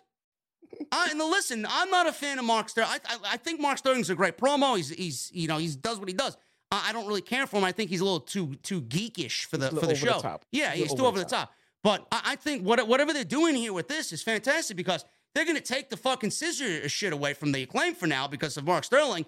And when they get it back, it's only going to be even bigger than it already is. So This is great. Yeah. Oh, I agree. They're gonna stop it before it gets too annoying and played out, and then bring it back to make more money on it. I can see that. Yeah. So I mean, if everybody complaining why, I mean, just give it time. It's all being done strategically because everybody loves it right now. They don't want it. They don't want it to die out, and they want it to be something that angers the fans. And then when the Acclaim get it back, and we see that first scissor after all these weeks, right? It's going to be the best scissor of all time. So I think it's great. Just get it out of the way. No. It's a little something for them to keep them busy until we get their next big title program, which I'm okay with. Yeah, no, Sterling and Nice have been, just a thorn in my side for quite some time now on Dark. I'm getting very tired of them. Very. But in what way? They're just not good television? On Dark. It's just the same damn thing. Yeah, Sterling comes out and just cuts some just over the top heel promo, not entertaining at all. And Nice comes out, and I'm just tired of them. I'm just tired of them on Dark. But this was kind of funny. This I kind of chuckled at. This was kind of funny. Yeah, I thought this was good stuff. Alex Marvez, he was backstage with MJF. And MJF was asked about what happened last week, including what he called a curious interaction with William Regal through all of this. Stokely, then all of a sudden, Marvez also asked him, it looked like you were about to shake Wheeler Yuta's hand. What's that about? All of a sudden, Stokely walked in and began talking about what they did. MJF said he didn't like what he did, and now he has to put him in timeout. Daddy's got to put him in timeout, he said. He said that was strike 2. He said next time for strike 3, he'll fire him if he doesn't wait for his orders. He told him to leave and said, bye-bye, goodbye. MJF then turned back to Marvez, and he answered the questions. He said Regal is his British little buddy. He said they have a dark past that he doesn't want to be reminded of. He said that he's not afraid to remind him of the story. He said he isn't even sure if he was going to shake Yuta's hand. He says he's been reflecting this past week on how nice guys finished last. He says he knows the entire locker room, hates his guts, and wants to see him dead, and that makes up a large part of their audience as well. But he says they don't have a damn clue to know what it's like to be in MJF's shoes, splashing water on his face and knowing he has no choice but to be the bad guy. He says he's broken his hand many times punching his reflection in the mirror. He says he doesn't like himself anymore either, but that is what it takes to become the champion of the world. I am a man with the plan, a man with the chip, and a generational talent. I mean, bro, how many times can we sit here and fucking lick MJF's fucking nutsack, bro? This was a great promo. He deserves it every time. I mean, get the licking, bro. I don't care. This guy's fucking amazing, man. This guy's fucking amazing. Every time you just think, oh, we're gonna get another great MJF promo. Let's hear it. Should be good. I'm left with God. That was just fucking. That was fantastic. It was simple. It was to the point. It was believable. It was. I mean, this guy cannot do any wrong on the fucking microphone, man. I'm sorry. He's fucking great, man. Now, what type of vibe are you getting here, man? After last week and what he did with Stokely and Wheeler Yuta about to shake Yuta's hand, it looked like they were teasing maybe a good guy MJF or at least a tweener MJF. And then this week, he pretty much doubled down on him being a prick and the bad guy, and he has to be the way that he is. Otherwise, he's not going to be the world champion because that's what it takes to be the world champion. And then obviously, he's singling out William Regal here. They seemed to go and tease that last week and then kind of went around and did something else this week. Where are they going with this MJF thing? Are they just trying to give him a little bit more of a multi-layered, I guess, situation here on Dynamite instead of just the typical MJF that we see come out every week and shit on the fans and shit on his opponent and fucking curse and be very sarcastic with his words? What are we seeing here with MJF? Man, I don't know. I brought this up when it happened too, but it definitely felt like that they were trying to tease an MJF babyface turn. It just felt like they were just testing the water with the handshake deal and everything else, because I was waiting for him to kick Yuta in the nuts, man. Yeah. I mean, that's all. I mean, that's all you could expect from MJF, who's being offered a handshake. I mean, getting kicked in the fucking balls. It didn't happen, and then he turned his anger to I think it was Moriarty. He came in and said, "Well, I didn't ask for this. I didn't ask you to do this," and everything else. It very, very, very babyface-ish. Don't know why, because turning MJF babyface sounds like one of the worst ideas in the history of pro wrestling right now. I mean, the guy is. I mean, it's just not a good idea. I mean, if the fans want to cheer him and make him tweener, the fans can do what they want to do. You can't stop the fans from doing what they want to do. But MJF has to be a full-on babyface to get the full effect of his gimmick, man. Yeah, I think that what they're doing here is they're pretty much, I don't know. It's all going to come down to an interaction with MJF and William Regal, as far as what I see here. So maybe they're just trying to create layers for that first interaction with William Regal, and MJF is putting himself in a position to be the way that we see him and kind of show respect to Wheeler Yuta, because he's been up and down on the indies with him, and show respect to, William Regal in this for who William Regal is. But William Regal is not a fucking rookie. He's been around the block many, many, many times, and he's going to see right through MJF, and that's when we're going to get the real MJF come out and kind of just shit all over the Blackpool Combat Club. I don't know what it is. I think they're just kind of setting up a layup for now, and then when we get full on into this Moxley-MJF feud, that's when we're really going to see MJF just come back and beat MJF. I don't know why they're doing it that way, but it is what it is. I don't know. I don't know. It makes no sense. If they try to go full on babyface here, I mean, to me, it'd be the equivalent of what WWE did with Austin when they turned him heel. I mean, one of just the biggest bad decisions in a turn in wrestling history. Yeah, no, MJF cannot be a babyface champion at all. No. Moxley cannot be a heel champion. I don't want to see heel Moxley. Maybe that was the discussion last year, towards Full Gear. That's when he was off television and he was getting himself better with the rehab. Now that's not the case at all. Moxley's the ace and MJF is the fucking heel. MJF should win the title as a heel, and MJF should have a heel title name. Here we go. Okay. Simple. What is that? What are you doing? I'm going away. We have over 2,000 live viewers right now. Yes. I'll come back when we get 1,000 likes. Oh, okay. Everybody, take your device and your fucking computers or whatever the hell it is you're using and just click the like button. Also, mods in the chat, get XYZ out of the chat. Get him out of here for being disrespectful. You don't come into my fucking home and disrespect either me or Jesse. Get him the fuck out of here. Thank you guys very much.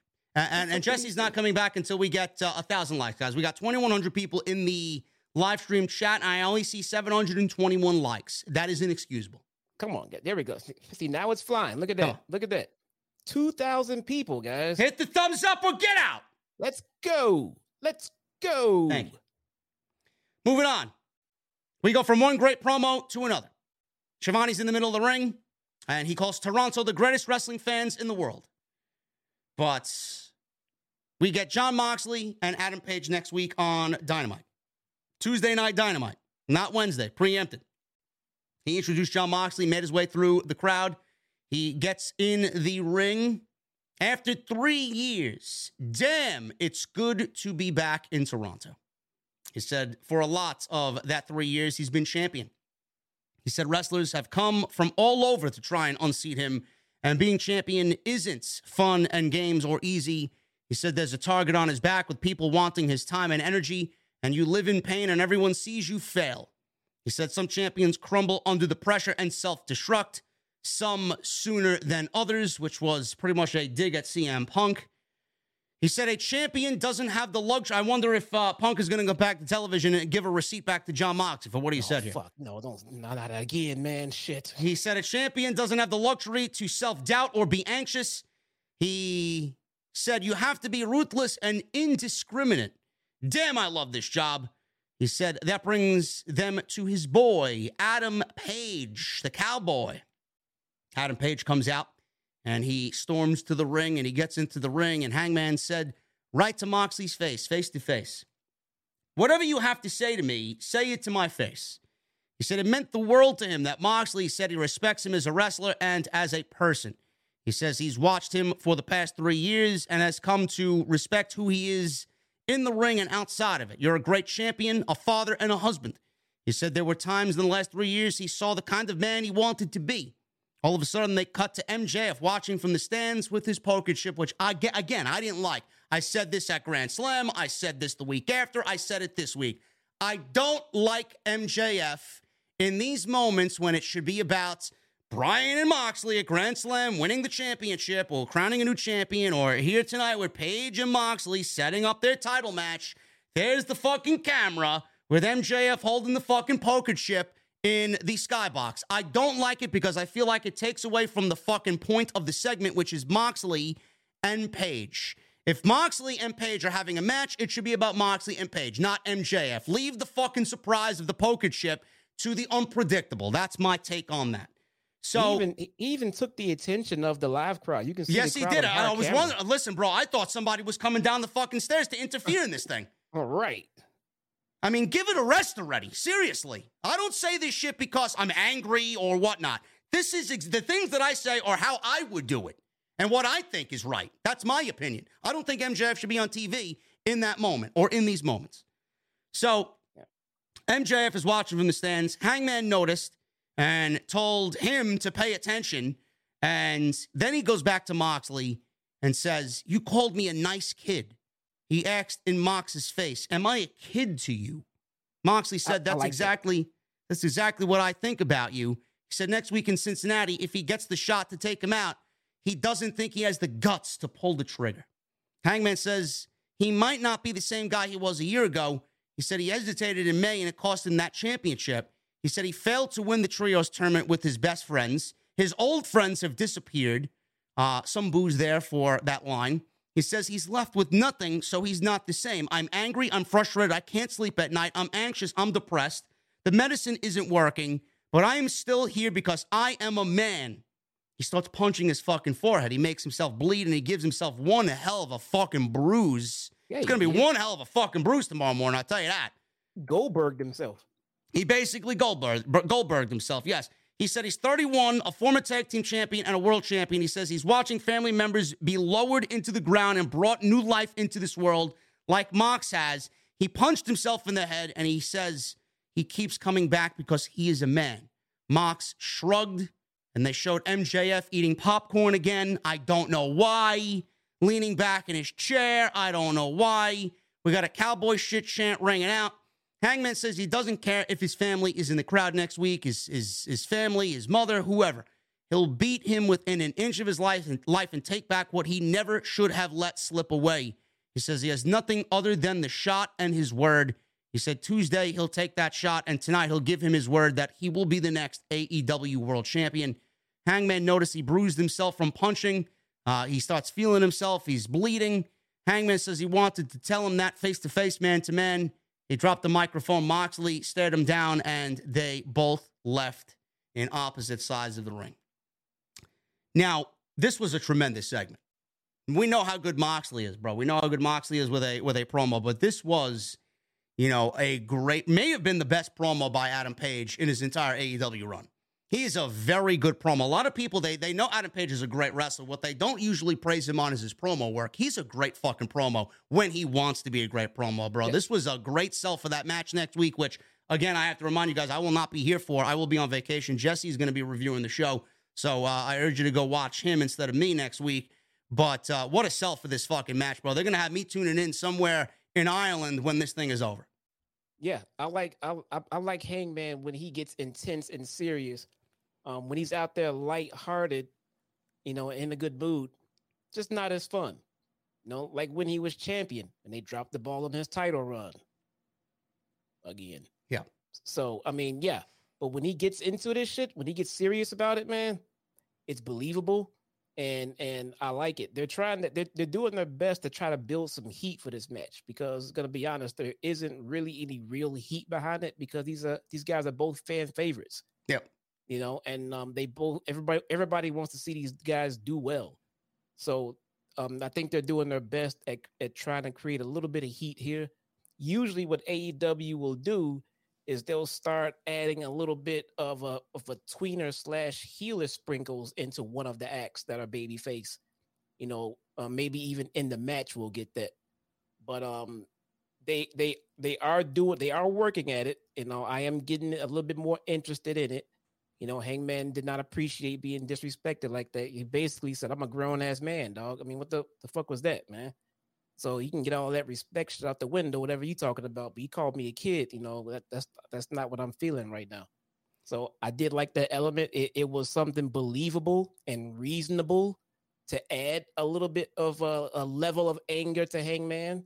So, and even have Mox looking back like, shit, didn't know I was gonna, piss you off that much. Whatever. Okay. Yeah, it's great, man. I'm listening to you describe this and give your opinion on this. There's not a lot of heat to this, like you said. Paige won that fucking useless battle royal at Grand Slam.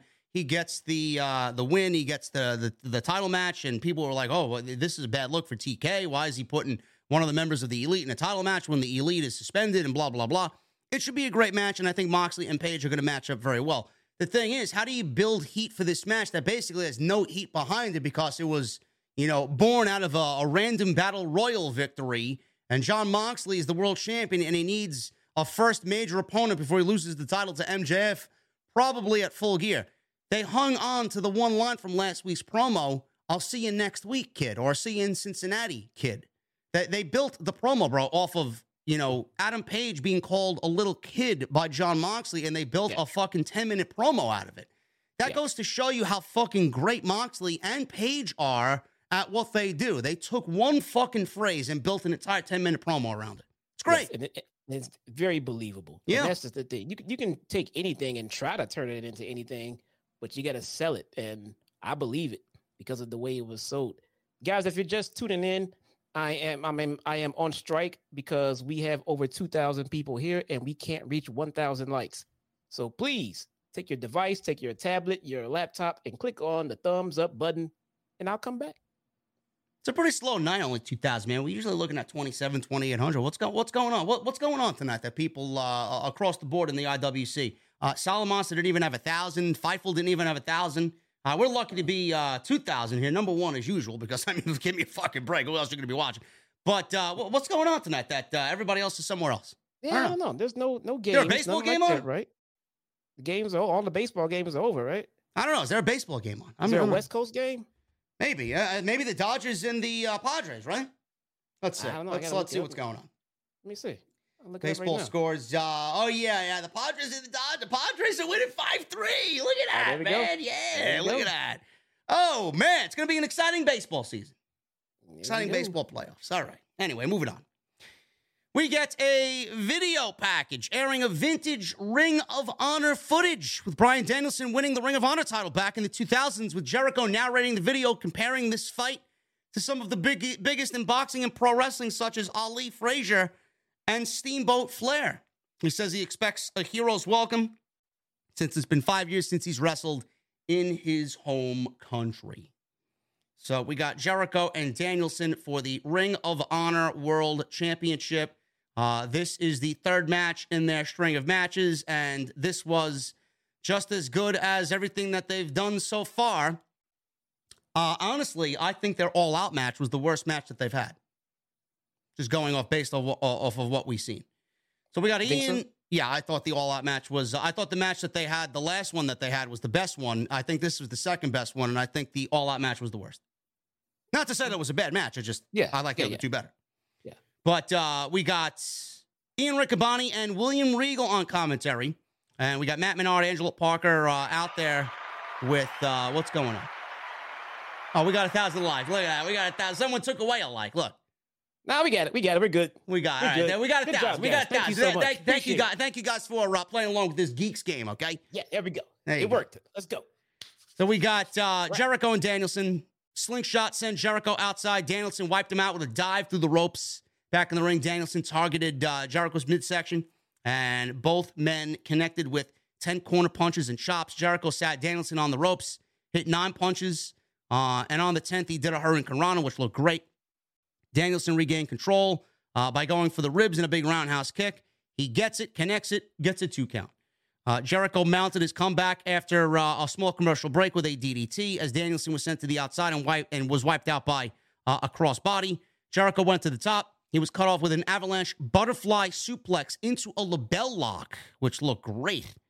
Jericho is now in trouble. Danielson tried to reposition. Jericho countered into the walls.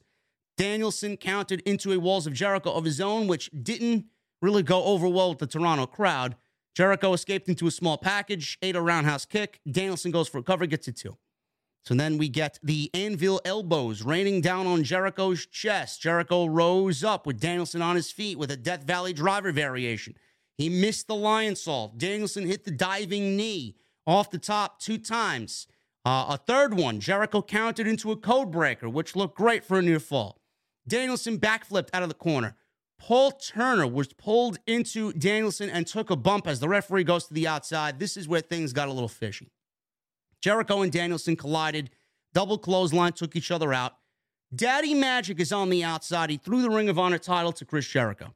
Jericho waited for a little bit for Daniel Garcia to come down to the ring, and Daniel Garcia gets in there, rips the title away from Jericho. Jericho was shoved into a Busaiku knee from Danielson, who turned and clobbered Danielson, did Daniel Garcia, with the Ring of Honor title.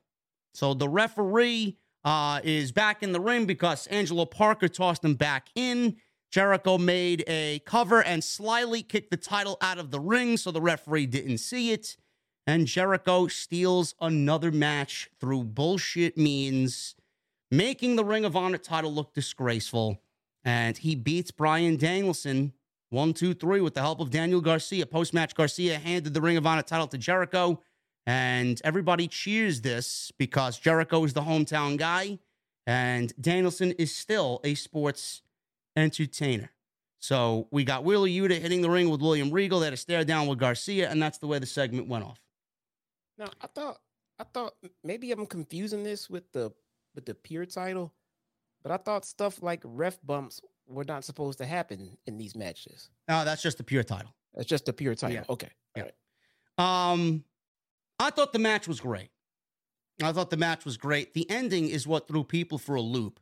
And this is what people are really harping on because a lot of people expected the continuation of Daniel Garcia to be a pro wrestler and not go back and be a sports entertainer. Daniel Garcia getting the one-up and battling Jericho and the JAS and eventually becoming the Ring of Honor World Champion. It doesn't look like we're getting there yet.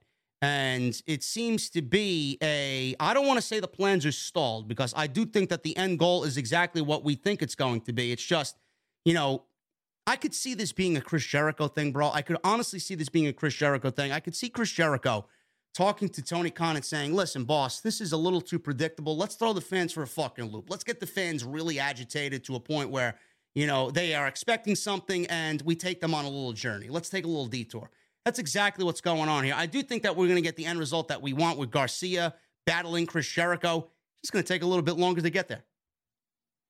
Yeah, I mean, again, I'm not trying to say I saw this direction coming, but I did see it as being one of the options, of the routes they could go as they're, giving us Daniel Garcia.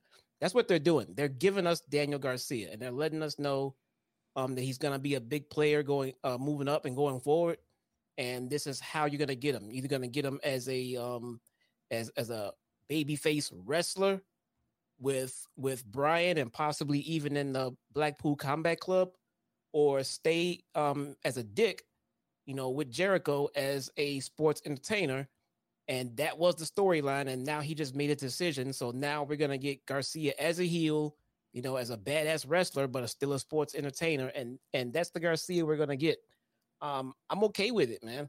I think I even said at the time, I said, either way they go, I don't think it's a bad move because you can stay heel. He can always come back as babyface later. It's no big deal. Yeah. Come back a year later and do this. Yeah.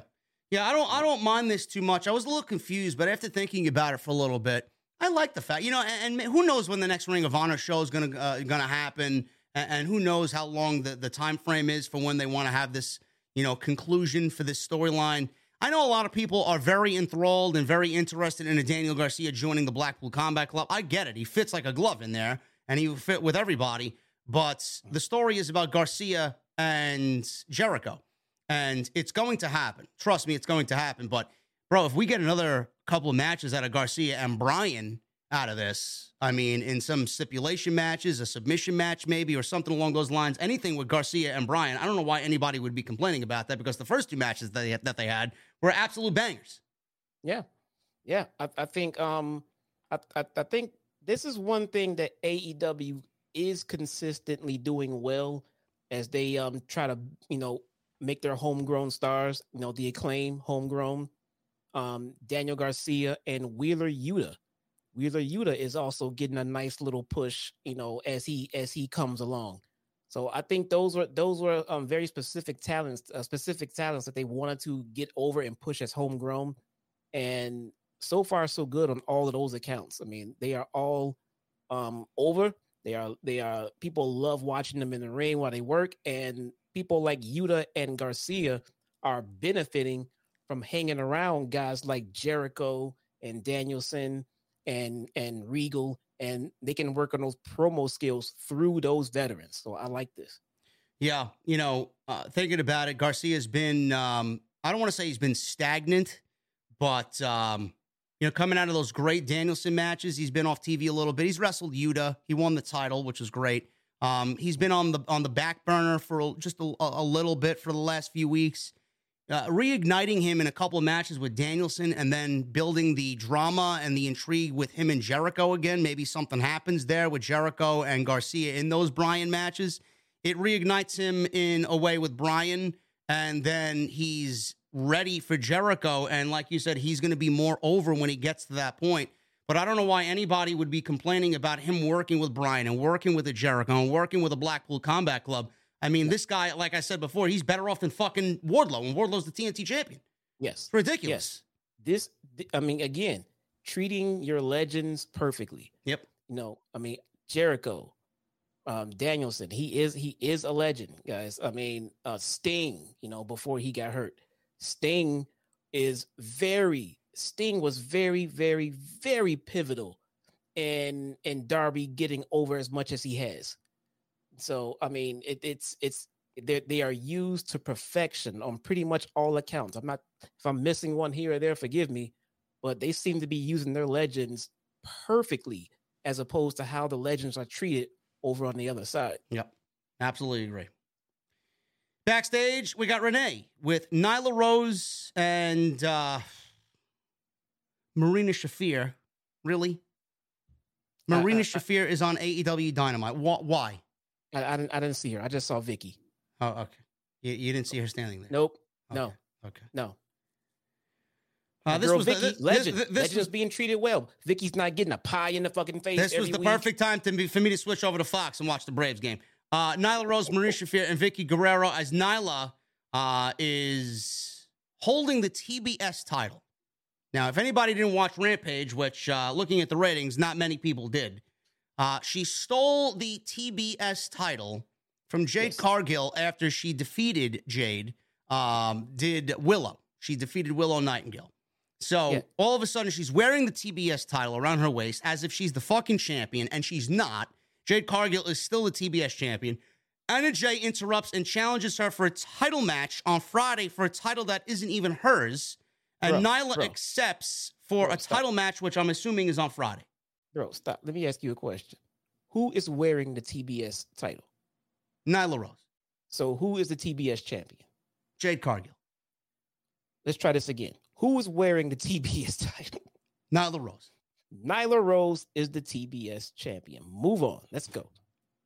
Facing Anna Jay. Nyla Rose is not the TBS champion. I hope Nyla retains her title. I need to complain about this, bro. Why are we doing this with the TBS title when Jade, no matter what you think of Jade, the prestige around that title has been built up with Jade going 30. What is she? 39-0 now. What's the number at? Is she at 40? I think 39. 39 matches that we've seen this woman hold the TBS title, and you want somebody else to parade around with the TBS title, pretending that she's the TBS champion, to defend the TBS championship that's not hers against somebody that has no business being in a championship match. Am I fucking close? Bruh. What the fuck is going on? Nyla Rose is wearing the title, bro. But no, all kidding aside. Two things. First, this is the first, like one of, I wouldn't say the first, but not in a long time have we seen Jade Cargill involved in any real, actual storyline driven feud. It's just been out, come out, face Jade, I win, and that's the story. So at least they're doing a little something as far as story goes. Also, we didn't see Jade tonight at all. Did Jade need a little bit of a hiatus for a couple of weeks? They just keeping the title fresh and they're going to play around with it with Nyla Rose, and Jade comes back in a week or two. Maybe she needed time off. I don't know. All right, that's a viable possibility. I will give them that. I don't know what's going on. Maybe there's something that none of our business, no matter what it is, but that may be the case. But it's not, no matter what it is, bro, it's not a good look. Yeah. Marina Shafir is on television, bro. It's not a good look. I didn't see Marina Shafir, but I don't know what you were looking at. I saw Vicky, my girl Vicky. I saw Anna J.A.S. Anna J.A.S. at there. Jungle Boy's gonna. That was such a missed time. Bro, I'm just thinking about all the fun you can have creatively by having Jungle Boy having to save his fucking girlfriend from the vicious Luchasaurus and an asshole Christian Cage. It'd be great. They're beating him down and no one's there to save. She comes running out and throws her body on top, and then Luchasaurus just fucking throws her around. Bro, that's fucking mega heat, man. But you turned her heel for what? For what? Why? Bro, let me. I got a very important question for you. I got two questions for you, bro. You really didn't see Marina Shafir on television? Who are you talking about? Did you wipe spray with lemon juice, bro, in the eyes? What the fuck? We cutting limes and fucking the lime squirt you in the eye? Were you blinded? She's there. No, she wasn't. You're looking at shit the wrong way. You mean to tell me I'm a Marina Shafir fan so much that I saw her when she wasn't there? Maybe that's it, man. She was not there. I refuse to see that woman on my TV. She was not there, bro. And listen, why you're holding this pertinent information from me? Where's this Sky Blue, bro? Why didn't you tell me about Sky Blue here? Bro, I saw that tweet, man. That's you every we're holding this information from me, bro. I mean, listen, what are you doing?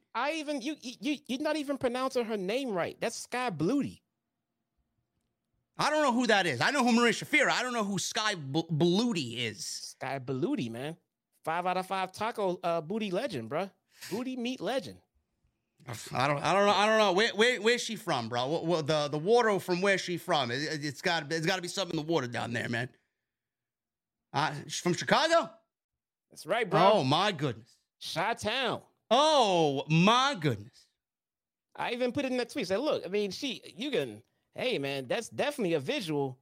But as far as we need to talk about her to be called up, bro, she ain't ready. Her looks are way better than her ring work. I could tell you that. So no. I gotta watch her on Dark every week. I enjoy watching her on Dark every week, but not because of her ring work. She has a little bit to go. You heard it from the man himself. Put it like this: Julia Hart is better in the ring right now than Sky Blue. Oh, by the way, I spoke to him personally. I sent him a lovely little message. Don't know if he's watching. Don't know if Julia's watching. Congratulations to both my boy Lee Johnson and Julia Hart. Yes, absolutely. They got engaged.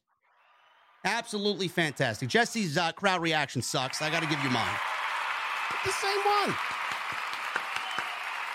My boy Lee Johnson getting engaged over there, bro. What the fuck? Good for him, man. No, that is awesome. Good for them, man. That is awesome. We got the ladies here, man. Tag team match. Toni Storm and Hikaru Shida. Toni Storm seemingly has a different fucking partner every week over here. Ring Around the Rosie tag team partners against Jamie Hayter and Dr. Britt Baker, DMD. Why does the women's champion need a tag partner? I don't know. This is what I complained about under my breath while watching this match. I said, why is Toni Storm having a revolving door of tag team partners? Why is she just not in individual title matches to defend her title? Why am I not getting Toni Storm versus Serena Deeb for the women's championship? I would love to know why I'm not getting competitive women's matches to find the fucking real feud for Toni Storm is what I want to know. And Saraya was not on TV tonight. No. For whatever reason, they signed her a big deal. She's not on fucking TV. 2 weeks in, she's not on TV tonight. I'm going to tell you, man, I don't think this Saraya is going to be as big of a deal in AEW as people are hoping or thinking that she will be. She's supposedly cleared. Doc Sampson cleared her. Yeah, man. We'll wait and see. I would love to be wrong on this. I'm not trying to say I don't like her. I enjoy Paige for her ring work and what she did in WWE, more over NXT. I mean, obviously, the woman she was born and raised into this business. She knows pro wrestling. So that's not my concern of what she knows how to do. It's her physical ability to do it. Not to mention, she's running with the same gimmick that she came from WWE in. We're living at a time where transforming yourself and changing yourself and redesigning yourself is very, very crucial. But she's just coming out here. I'm the same Paige. Look at me. I'm Paige. Do something different. Show us a different side of you. At least do that. But at the same time, I don't know if doctors in WWE didn't clear her just to be vindictive, because WWE has done nothing but look out for Paige her entire career. So if she left one doctor to go to another company and get a doctor that would say yes and is going to try to risk her health in the process, I hope that's not the case. I hope she turns out to be okay. Not that I listen to his show, because I don't, but Jim Cornette, very critical of AEW. He actually said something about Saraya, being that she got brought up in the discussion here. He was very critical of the segment that they did a couple of weeks ago. 22 minutes long it went, and he recapped that segment. Apparently, after the promo, Saraya noted on Twitter that she was a little rusty in the segment. People kind of got on her case about her first promo coming out of Grand Slam. So she fired back on Twitter against Cornette and dirt sheets and podcasters. She says, dirt sheets, podcasters, and an old man that loves to have his voice heard, even if it's full of shit. Cornette loves to talk about me. You're welcome for the clicks and the views. Cornette responded, thank you for the you're welcome, but the last clip we spoke about you in has yet to outperform Jerry Jarrett's locker room fight with Dandy Jack Donovan in 1973. So please try to be more interesting. Thanks. Quite the reply there by Jim Cornette. She needs to stop worrying about the fucking internet so much. Bro, listen, I don't understand. I swear to God, I was thinking about this to myself, bro, while I was doing my prep for the live stream earlier. Pro wrestling, pro wrestlers, I honestly think they hate their fans. Deep down, they hate their fans. Right? It is amazing to me. I read an article. I know you don't listen to them. I don't know if you're familiar with them. Everybody knows my style of music. I love heavy metal, rock music, et cetera, et cetera. Corey Taylor from Slipknot actually did an interview because their new album, Slipknot's new album, is getting shit on by critics and reviewers because it's fucking dog shit. Let's be real. If you're a fan of Slipknot and the genre of heavy metal, their new album is fucking shit. So he goes on an interview, bro, and he says, fuck the fans, basically, and says, we make the music and don't complain, just shut up and listen to what we give you. Really? It reminded me of fucking pro wrestlers, dude. Everything you're critical about them, they think you're the worst person ever. You can't have a fucking opinion about what they do. It's unreal to me. They are unappreciative. They are extremely sensitive, and it seems like that they're pulling out the comments of the minority. It seems like I'm not an idiot. I know Saraya has a shit ton of fans and stands out there. She'll go through, read them all, and then find the ones that did not enjoy what she did, and then she wants to call them out. Do less. Pay less attention to the internet and just do what you feel you need to do and just see if it's getting over or not with the live crowds. If you stop reading what the internet is saying and stop watching our podcast and you just do what you think is best, then find out what the results are. You're going to drive yourself nuts trying to figure out what to do reading fucking Twitter. Everybody wants to know what is being said about them, bro. It's a fucking addiction. Everybody wants to know what they like, what people like, what they dislike. Do they got something good or bad to say? And like, you know, it happens to me, bro. You know, how many fucking great comments? We got how many super chats tonight, man? Out of all the love that we got tonight, it's the one fucking comment, negative comment that I'm going to fucking pinpoint on or focus in on. It's always the case, bro. Everybody goes through it. Everybody. Yeah, she is a celebrity and a public figure, though. It's a little bit different. Do you see Moxley on fucking Twitter trying to read what everyone's saying about him? No. Dude, focus on you. Now you're gonna put yourself out there as arguing and beefing with the internet. You're just fighting with basically an imaginary foe. You're just fighting the internet. Yeah. Get off of it. Yes, it's basically what Alexa Bliss did to me. Yes. Yeah. I mean, at the very least, she pinpointed her beef and narrowed it to one person. Okay. I mean, so at least she was focused on who she was talking about and why she was talking about it.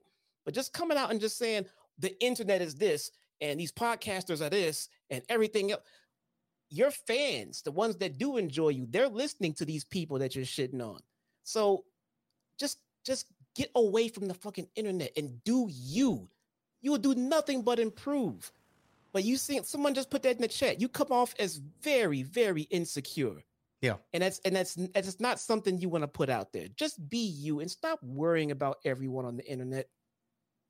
Yeah, everybody could get better. I could get better at it. I mean, you know, you see me now and then fucking blast some geek online for talking shit. I mean, Sap is the fucking worst. You know, he's arguing with everybody on fucking Everybody he's arguing. I don't know why. I don't get it. Man. Anyway, this tag team match was fine, but my gripe is, bro, it feels like, and she's gotten more TV time than Thunder Rosa has, but it feels like Toni Storm is heading down another directionless path, just like everybody else before her, bro. Yeah. I swear to God, I don't want to say it, but I'm saying it. Toni Storm's been on TV, and she's done great, bro. She's fantastic. Everybody knows I love Toni Storm, but directionless, bro. That's how it feels. That's why I made the comment earlier tonight about once they become champion, they start to fizzle. He doesn't know how to book his champions. Are we looking at excluding the ones that have worked? The majority of them have kind of fizzled after they've gotten their title. Are we getting Toni Storm versus Britt Baker? Is that what we're setting up for here? Logic leads me to believe that Toni Storm is going to be champion until Thunder Rosa comes back. You know? So anything in between just feels mute because you're not going to put that title on someone else and then come back and then Thunder Rosa is still champion. Now she has to feud with that new champion, but she never got a chance to feud with the original interim champion. She's going to stay champion until she comes back. How difficult is this? The story should be Toni Storm. Obviously, Toni Storm needs to be the most important thing in the division, and she's not. I feel like she's not. I feel like everybody that holds that title, it's like a fucking curse. Jamie Hayter needs to be broken away from Toni Storm. That should be the story. Your priority now should be Jamie Hayter with the reactions that she's getting should be away from Britt Baker, and that story should be told. Get her away and build her as a solo threat to the TBS title. I don't give a shit about Nyla Rose. I don't give a shit about anybody else. That should be your story. Or Jamie Hayter versus Toni Storm. I'll take that. Whatever. As long as it's fucking telling a story about Jamie Hayter. Follow what's hot. I feel like Jade Cargill in that title is off on an island by herself, away from the other women and the other storylines going on. They just pretend like she doesn't exist. Britt Baker wants to talk about being the best and the leader and shit like that. Why does she not give a fuck that there is a dominant champion over there raving about how she's 39-0 and none of you mofos want to go over there and challenge her? So why not give Jamie Hayter that fucking TBS title and bring that title back to this metaverse where now Britt Baker can get jealous because Jamie is the TBS champion. And then there's your feud right there. Get Thunder Rosa back, have her feud with Toni Storm. There's your feud right there. Start some other feuds that involve other women's with storylines and singles matches and have them all come together cohesively. Never bomb. Nick Williams with a $100 super chat on top of his 100 from earlier. Oh my goodness, Nick Williams, the 120 earlier. Nick Williams, thank you so much, brother. Loving the love so far tonight, man. Thank you so much. He says, this is the best OTS by far. I laughed a lot today. Here's another bomb for you. Thank you so much, brother. You guys are awesome, man. You guys are fucking killing it tonight. Thank you so much. Sheeta gets the victory here. So it looks like she gets back into the women's title picture because she pinned Britt Baker. I don't know. I don't know what we're doing. Britt Baker has taken a lot of L's as of late. I wonder why. She deserves them. I don't know. And you know what? Nobody thinks anything less of Britt Baker. So she can afford these losses. She can afford them. We got Rampage on Friday. I will not be reviewing it. Only SmackDown. Champion Jon Moxley and Claudio versus Butcher and Blade with the Bunny. That should be fun. Ethan Page versus Isaiah Cassidy. Nyla Rose versus Anna JAS. And FTR and Shawn Spears versus Brian Cage and Gates of Agony. On paper, it sounds like a decent Rampage. But, I mean, at the end of it all, it's not going to really mean much. Dynamite next Tuesday. I will not be here. So do not look for me. I will be back on Thursday. Jon Moxley defends against Adam Page. Tony Storm defends against Hikaru Shida. There you go. And we hear from MJF with Renee Paquette interviewing Bryan Danielson and Wheeler Yuta. Sounds like a decent Dynamite so far. Guys, sub to my YouTube channel and my Twitter.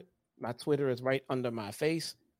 And I will be giving out updates as to what exactly I will cover, when, and how. There you go. Orange Cassidy in the main event with Pac for the All-Atlantic Championship. This one got, they just beat the buzzer here.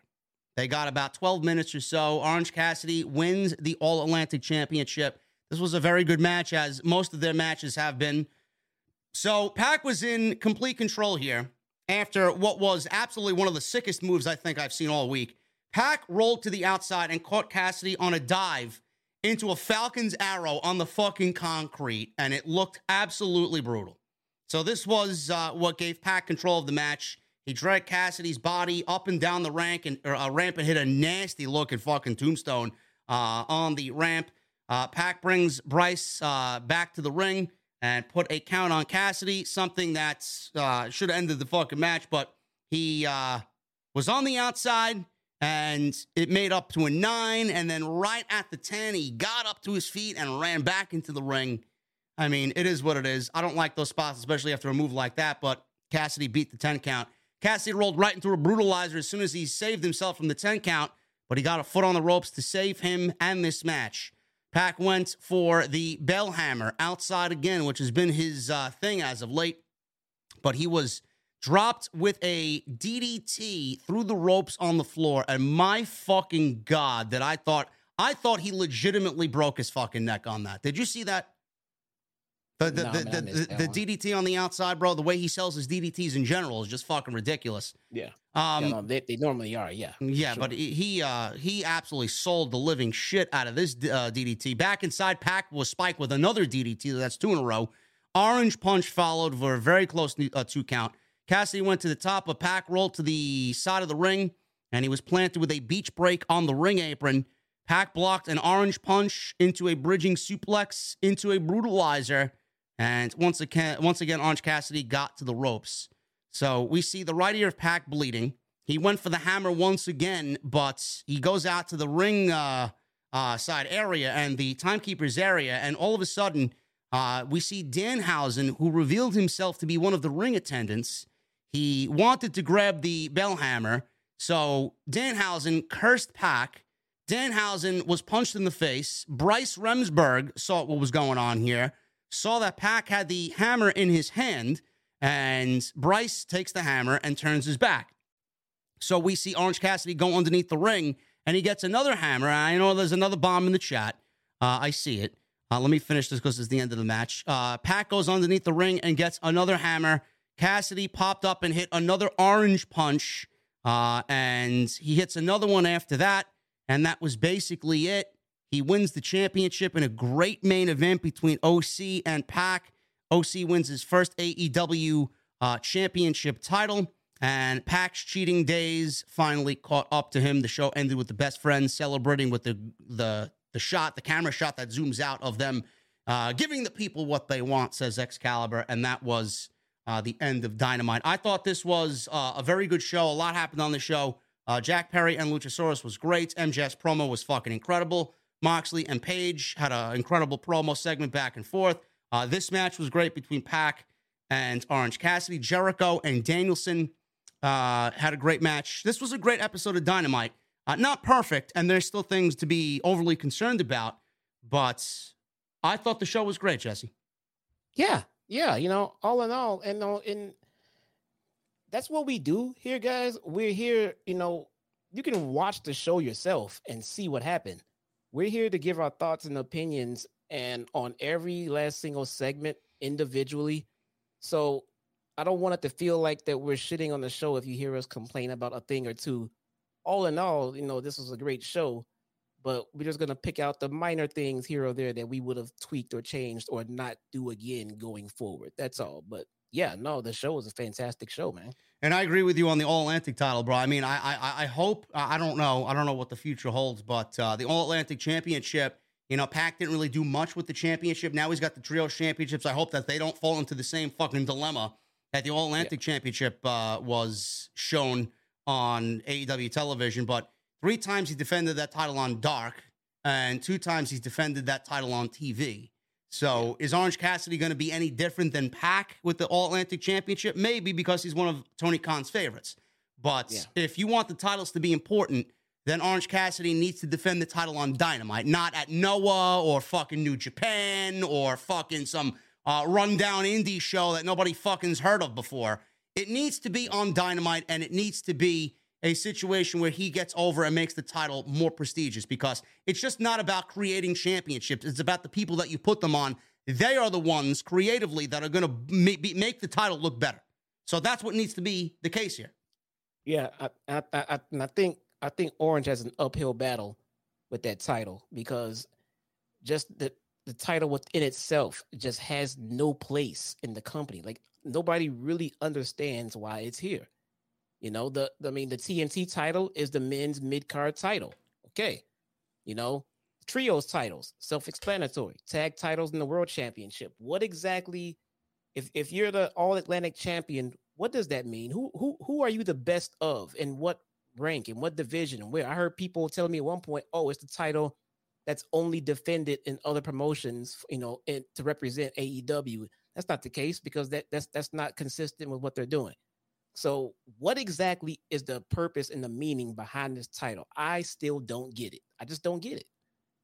Tony Khan needs to go home, and this is the last thing I'll say before we get to the Super Chats. He needs to go home and really put, divisions together. There's got to be an All-Atlantic. Who do you want to be vying for that All-Atlantic title? Who's got a different background? Who's got a different ethnic background that could go for the All-Atlantic title to give that title me? Ethan Page is a perfect example. He should be the next in line, and build him up to challenge Orange Cassidy for the All-Atlantic title.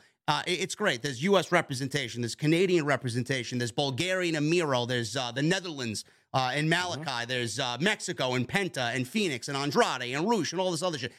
Bro, the title could mean something if they actually fucking sat down and put a goddamn fucking division together. Do the same thing with the TNT title. Who do you want in that division? Who do you want vying for that title? Same thing with the world title. Same thing with the women's, the trios.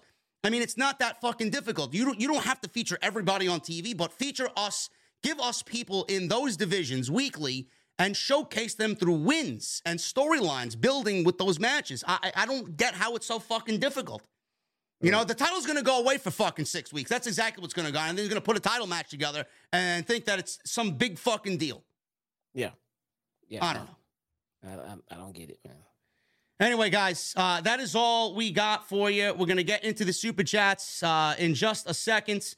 I appreciate all the love and support. This has blown me away with the fucking level of support you guys have shown off the script tonight. But let's get into the Super Chats and get this party started here. No, let's make sure we start with Jaxo. He needs his spotlight. Jaxo, $100 Super Chat was the latest in bombs tonight.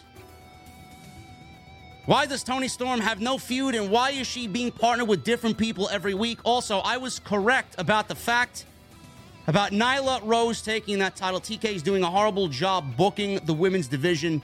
Also, why did they take the All-Atlantic title off of Pac? They're doing shit with it. Only thing I could say, Jaxo, is that Orange Cassidy is a favorite of Tony Khan. And he wanted a big moment for this first time in Canada. That was it.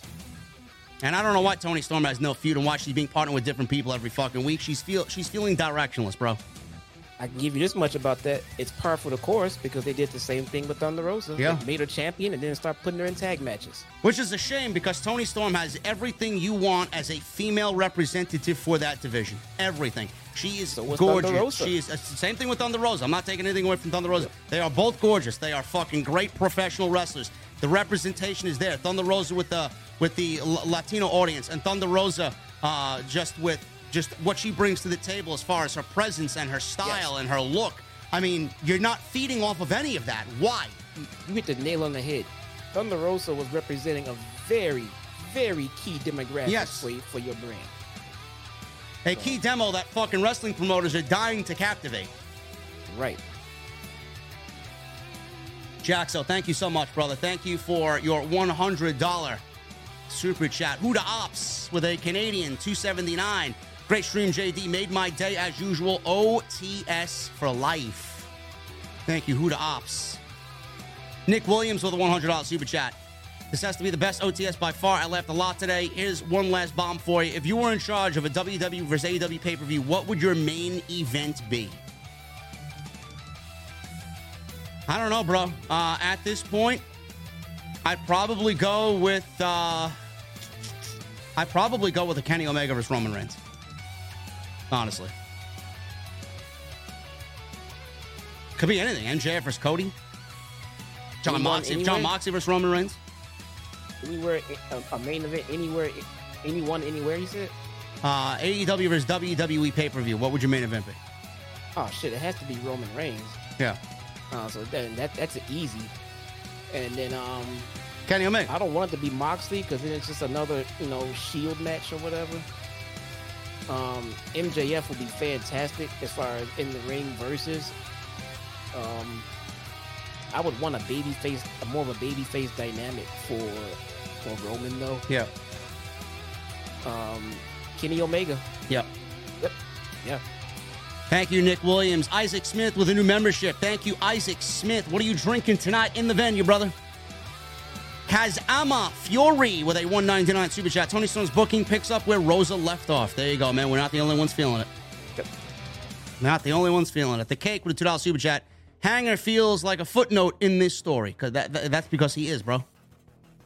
He's not meant to win the world title. He's just a footnote on the way to Moxley MJF. He also says... Is it me or does DG have a bigger spot than War Dog? Yes, Daniel Garcia has a bigger spot than Wardlow. Yeah. Oh, yeah. Absolutely. Cake also with an 18-month membership. Thank you, brother. I don't think you have to worry about the Dark Horse. JD, I had to fix my CC. I can't wait to rock with the interim head of the IWC, Jesse. I don't think you have to worry about the Dark Horse. Bro, I don't know if you're talking... I think you're talking about the new Mustang Dark Horse, bro, for 2024. I'm in love, bro. I don't know what I'm going to do. I haven't seen it yet. I got to go check it out. You got to go Google this thing, man. Oh, my goodness. I am contemplating big time. James with the one... Is it a supercharge? It is basically I think it's basically a Shelby without the fucking logo. Well, that's gonna be damn near 6 figures, man. And then you gotta worry about driving it year round. Yeah. That sounds like the kind of car that people buy when they have a more practical car to drive every day. Now look it up. It may be. I don't know if it's going to be a step below Shelby. It may be a GT without the logo. So we'll see. I don't know. I got to read up more on it, but man, I just looked at the aesthetics. I looked at the inside and the outside, man. Oh my God, am I in love? The color. Oh. I'm looking at it right now, bro. This is a 500 horsepower Mustang rear wheel. No, this is not the kind of car you buy to be your daily driver, bro. No. What are you talking about? Why not? Because A, gas prices. B, you don't want anybody fucking it up. And C, it's not the car to be driven around in the wintertime. It's a 500 horsepower Mustang, bro. Take it from the guy who's had a real muscle car. Trust me, man. So you're saying I should move to a warmer climate? You can do that, sure. I don't know, man. It's going to be, you're going to have to do more to convince me not to fucking be interested in that, bro. Okay. So spend your fucking hard-earned money on it and then try to figure out what you're going to drive when a blizzard hits or when gas is still through the roof and you're paying fucking $1 million for one fill-up. Bro, it's a gas-guzzling V8. I mean, you will enjoy it. You will enjoy the shit out of it, but it's not a daily driver, man. Anyone who's owned a real muscle car would tell you this is not a daily driver. So what am I getting, bro? The 2024, do I just upgrade to a new 2024 version? You can get this car, but you need to get yourself a daily. Get a fucking Corolla, a nice fucking Corolla to drive around when you don't want to put this fucking beast on the street, man. But you can't drive this every fucking day. It's not a daily driver. If you had a Ferrari, you wouldn't drive it to the grocery store. Why not? Chat, please help me out here. Tell this fucking guy. James with a $100 super chat. Thank you, brother. $100. He says, you are no longer the only Lord in the OTS fam. I'm now 100% official, established titles. Official via established titles. And the wife is an official lady that came in today. Also, I send you a PM on the gram. Have a great vacation and enjoy everything you'll see. Much love, OTS for life. Thank you, brother. Thank you so much, man. Daniel Bravo with a $99.99 super chat. Hey, JD, I enjoy the show tonight, and I think if they keep putting on this level of shows, AEW can get back on track. Yeah, they just got to make sense of all the wrongs. They definitely got to make sense of all the wrongs, bro. There's a lot of wrong, even though there's a lot of right as well. Thank you, brother. $99.99. Thank you for your generosity. James with a new membership. James Morrow. Thank you, bro. Man of 1,005 holds. $2 super chat. Looks like you're going to buy another Mustang tonight. No, I'm not. No, I'm not. Not right now. Stick, bro. Say again? I hope you can drive stick. I mean, I can drive stick because real drivers know how to drive stick. No, I don't know how to drive stick. I mean, get in this car, bro. It's a real muscle car, bro. Stick shift. I got to do my research on it. Maybe I'll just upgrade to basically the same version I got now, but newer. You can't drive stick, bro. You are. Yes, I'm a fucking geek, okay? Yes, thank you. Jesus Christ, bro. Yes. That doesn't mean I can't drive. Oh, that's exactly what it means. No, it doesn't. That's exactly what it means. You sound like a fucking wrestling elitist, bro. Shut the fuck up, all right? Give me a break with this shit. Oh, you can't drive stick. Learn how to drive stick, you fucking snowflake. Jeez. Man of 1,005 holes, thank you, brother. Broken Saw with the $500 super chat. Unbelievable, man. Thank you, brother. Means the world, man. Last year, Pepsi Man came around and donated $1,000 between two streams, so here I am again. Enjoy my fellow goon. Unreal. Drizzy Drew with the $199. Renee is wrestling's Doris Burke. Very likable. I don't know who that is. What? Doris Burke? And Renee's not wrestling anybody. Renee is wrestling's Doris Burke, meaning that her I guess, aura or personality. I see what you're saying. Corey Williams with a $499.99 super chat. My God. Man. Thank you so much. He leaves no message. He just leaves a fucking $500 bomb. Just because. Raging Girl Gamer with a $100 super chat. She said the Braves won, but they still suck. Thank you, Rage. Thank you for your love and support. Man of 1,005 holds with a 14-month membership. Happy to be a VIP on OTS. Thank you, brother. We're happy to have you here, man. Black's Bro with a $199 super chat. Favorite Rey Mysterio match? That's a tough one, man. I don't really know. Kurt Angle, maybe? I don't know. Eddie Guerrero? You're in luck. It does come available with a 10-speed automatic wussy transmission, so you can still get it. Okay, so yes, it's going to be more expensive though. Probably. Yeah. Nick Williams with a $120 super chat. Awesome Dynamite said that DB lost, though. Grats to the Braves winning. I need the OTS help, though. I'm going to the October 24th edition of Raw, but I can't decide what sign to draw to represent OTS. You have any suggestions, JD? Just draw the logo, bro. Just draw the logo. Make sure it's bright and visible, and you're good to go, man. They'll know what it is. They'll know what it is, bro. Road Dogg will know. Joseph Taylor with $2 super chat. He says, I heard Jesse watching Impact Wrestling. Yeah, man. We got me watching Bound for Glory. I still got to finish it. Oh. Look at that. Osakui coming through again, man. Look at this guy. So far, very mid, but I'll admit I have not even gotten to the halfway mark yet. So I could get blown. Oh, you mean to tell me Impact was mid, bro? Mid-packed? Oh, just to start off, I'm just calling it like I see it, but there's a lot that I have not seen yet, so I'm not going to label it as that just yet. Tenorio with a $5 super chat. If you guys want good tacos, Albuquerque is the place. I never been to New Mexico, bro. Yeah, me either. No, not me either, no. No, and this guy, he'll say the best tacos are at Chi-Town Smark's household. I mean, that's known. I figured he just meant in the state of New Mexico. I mean, that's fine, but, I mean, for out here, yes, my house. I mean, duh. MGM Bowling with a 12-month membership. Kind of glad Garcia didn't turn face. Promo skills weren't resonating with me, so let Jericho and 2.0 talk until he can. Can't wait for the red mic. OTS for life. Thank you, brother. That's a good point. Yeah, it is a good point. Garcia is, he's okay. He's not where he needs to be as far as promo work, but... Yeah. You know, you can jump out of that $60,000 Mustang and get the $85,000 Dodge Challenger Demon. The Dodge Challenger Demon? The Demon, bro. I gotta look that up. I don't know what that looks like. Get a Demon. Drizzy Drew, heard about Ariel Helwani. Yikes. I smell a WWE shield. Yes, bro, we talked about that earlier in the show. $1.99 super chat. Thank you, man. Tenario with a $10 super chat. Jamie Hayter is over. Yes, she is.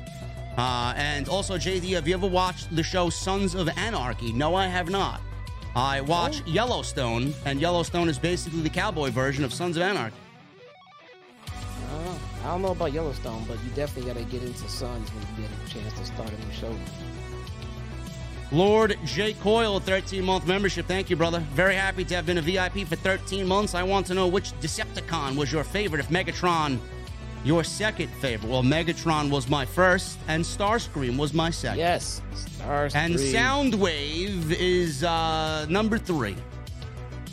Yes. The Hellcat is nice too, Tempest, but the Demon is the top tier. I guess you want to compare apples to apples on this Dark Horse versus a Dodge. I would say the Hellcat versus the Dark Horse.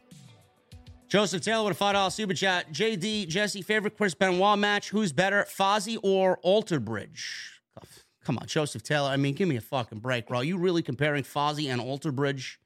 Oh, my God. Alter Bridge new album coming out on Friday, by the way. I'm hearing wonderful things about it. And my favorite Chris Benoit match, I would probably say... I don't know, probably man. Ladder match. Guerrero, no? Yeah. I mean, that's too easy. Probably Jericho at the Royal Rumble 2001 and Kurt Angle, maybe WrestleMania 17. No, Kurt Angle. Yeah. Yeah, Kurt Angle, WrestleMania 17, yeah. Who else we got here? We got Tony Brown with a $4.99 super chat. He says, Boo T Meat. Yes. Jamie. You can't go wrong in AEW, bro. Do you see now how Tony Storm's booty meat rating has declined? Because she is, I mean, again, to her benefit, to her credit, she's tightening up her body. She's lost some weight, getting in better shape, but she lost some of that booty meat, bro. Not to me. I don't know what the fuck you're watching. She lost some of that booty meat, bro. I don't know. Bro, it's still there, bro. I'm an extraordinaire. It's still there, man. And I quite like her in the longer pants. I think they look. I honestly think they look better on her than what she usually wears. Yeah. Yeah. I don't know. It's just something. I don't know. Just an observation. Michelle Moran with a $2 super chat. Garcia and Bryan feud is the right call by TK. Yeah, I think so. Lucharillas with a $100 super chat. Thank you, Lucharillas. He says, hello, JD and Jesse. We're big fans of OTS. Thank you, man. Or thank you, guys. We are Lucharillas, a merch brand by wrestling fans for wrestling who love good art. We offer shirts and accessories with quality artwork, most of it done by our co-founder, Eric, featuring gorillas inspired by Lucha Libre. There you go, man. There you go. Are you asking me if I want some Lucharilla's OTS merchandise to be sold? Well, let's do it, bro. Let's do it. Let's get me featured and drawn on a gorilla holding a fucking cold beverage, bro. Let's do it. I think that was very honorable, man. He, paid a nice little super chat donation for a little advertising spot. There you go. Show. Yeah. Very cool. Lucharillas, guys. Look them up. Thank you, man. Or thank you, guys. Eric. Shout out to Eric, founder of Lucharillas. Let's see who else we got. We got Magician Sapphire with a $10 super chat. Honestly, it feels like AEW is spinning the wheels with most of their championship programs. It seems like TK is still trying to solo book everything and is not learning from his past mistakes. You're probably right, Magician. There is a repetitive nature to TK and him not really learning from his mistakes. Even though the show was good tonight, there are things that are not right with the show. Tenario, the $2 super chat. JD, have you ever thought about investing in a Camaro? No. No. Camaro sucks. Joseph Taylor. JD, Jesse, favorite Chris Benoit match? We just answered that question. Thank you, Joseph Taylor. Jaxo with a $10 super chat. I don't know why they had Daniel Garcia turn on Danielson, whether it feels counterproductive or whether it feels correct. Also, I enjoyed the show. Jesse, Impact sucks. I'm going to give it a chance, man. I'm hearing this show was good, so I'm going to watch it. There you go. Francisco, $2 super chat with a ridiculous question. Chicago pizza or New York pizza? That is a ridiculous question. New York pizza all the way. Let's just move on. Because it's a ridiculous question. He can't even answer the fucking question, man. The question answers itself, bro. Yes, New York pizza. Okay, all right. That's pretty much it. That's all of it. That's all the super chats. Yeah, that's all. All right. That's you it. guys are fucking killing it tonight, man. Holy smokes. I know. You guys killed it tonight, man. I don't know what to... I don't know what was in the OTS water, man. Ooh. Anyway, listen, before we get out of here and before we get in the Mustang, I just want to say thank you, guys. This Friday will be the probably last live stream before I fly out to Ireland. I'm leaving Saturday at 9 p.m. Eastern Time. I will be arriving in Ireland sometime 8 a.m., 9 a.m. their time, I think, or something like that. It's going to be great. I've never been to Europe before. It's my first time. I've always wanted to go. It's always been on a bucket list for me to go to the Guinness factory or Guinness brewery and Jameson distillery and just drink Guinness and drink Guinness by the countryside. So plans were in motion for most of the year to get it done. And it's done. It's happening in October. I wanted it to be in October because of Oktoberfest around this time. So it's going to be a good time. I'll be there for 5 days. Saturday, Sunday, Monday. Or actually Sunday, Monday, Tuesday, Wednesday. And then I'm back on Thursday. So I will be missing Monday Night Raw. And I will be missing Dynamite on Monday and Tuesday.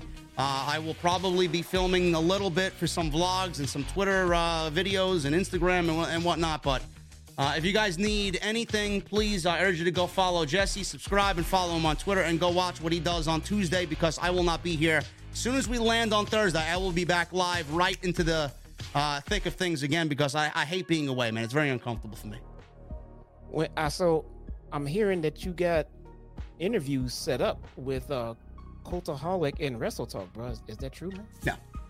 No, I don't meddle with the Wrestle Geeks. Even though some of the guys over there are pretty cool, and some of them do follow me on Twitter, I don't really like the UK wrestling scene as far as the content creators are concerned. I think they're a little too unnatural for me.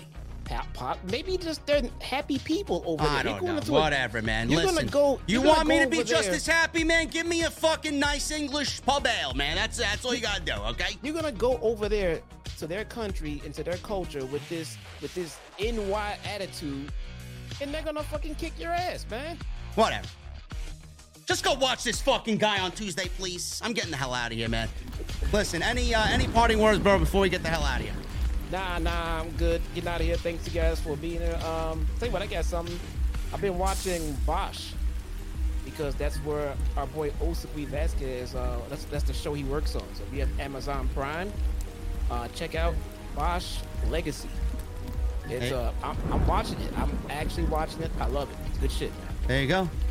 All right, guys, you'll see me back tomorrow and Friday, and we'll figure out what's going on for the weekend, guys. But thank you so very much for all your support. I appreciate you all, and I need to see that music on Max, bro. I need those guitar emojis in the chat. Music on Max. You guys know the deal. I'll see you back on Friday. Thank you for everything, and I will see you guys on Friday.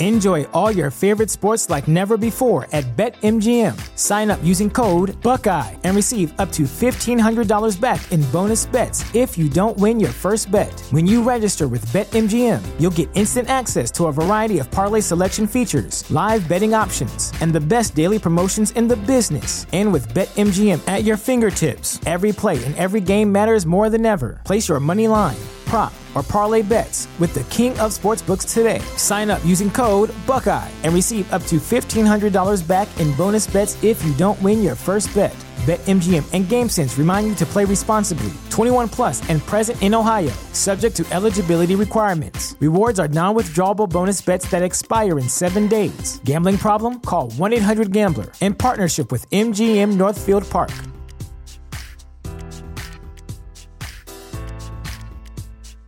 This is the place where Black is the main character, where we dive into something new like the latest season of Them, The Scare, and the award-winning American Fiction. Or add to the experience by buying or renting the biopic of a legend, Bob Marley, One Love. And add on channels like Paramount Plus and Stars to bask in nostalgia with Beverly Hills Cop and BMF. Explore Prime Video's culture-rated collection and enjoy old school greats and new school hits. Restrictions apply. See Amazon.com/Amazon Prime for details.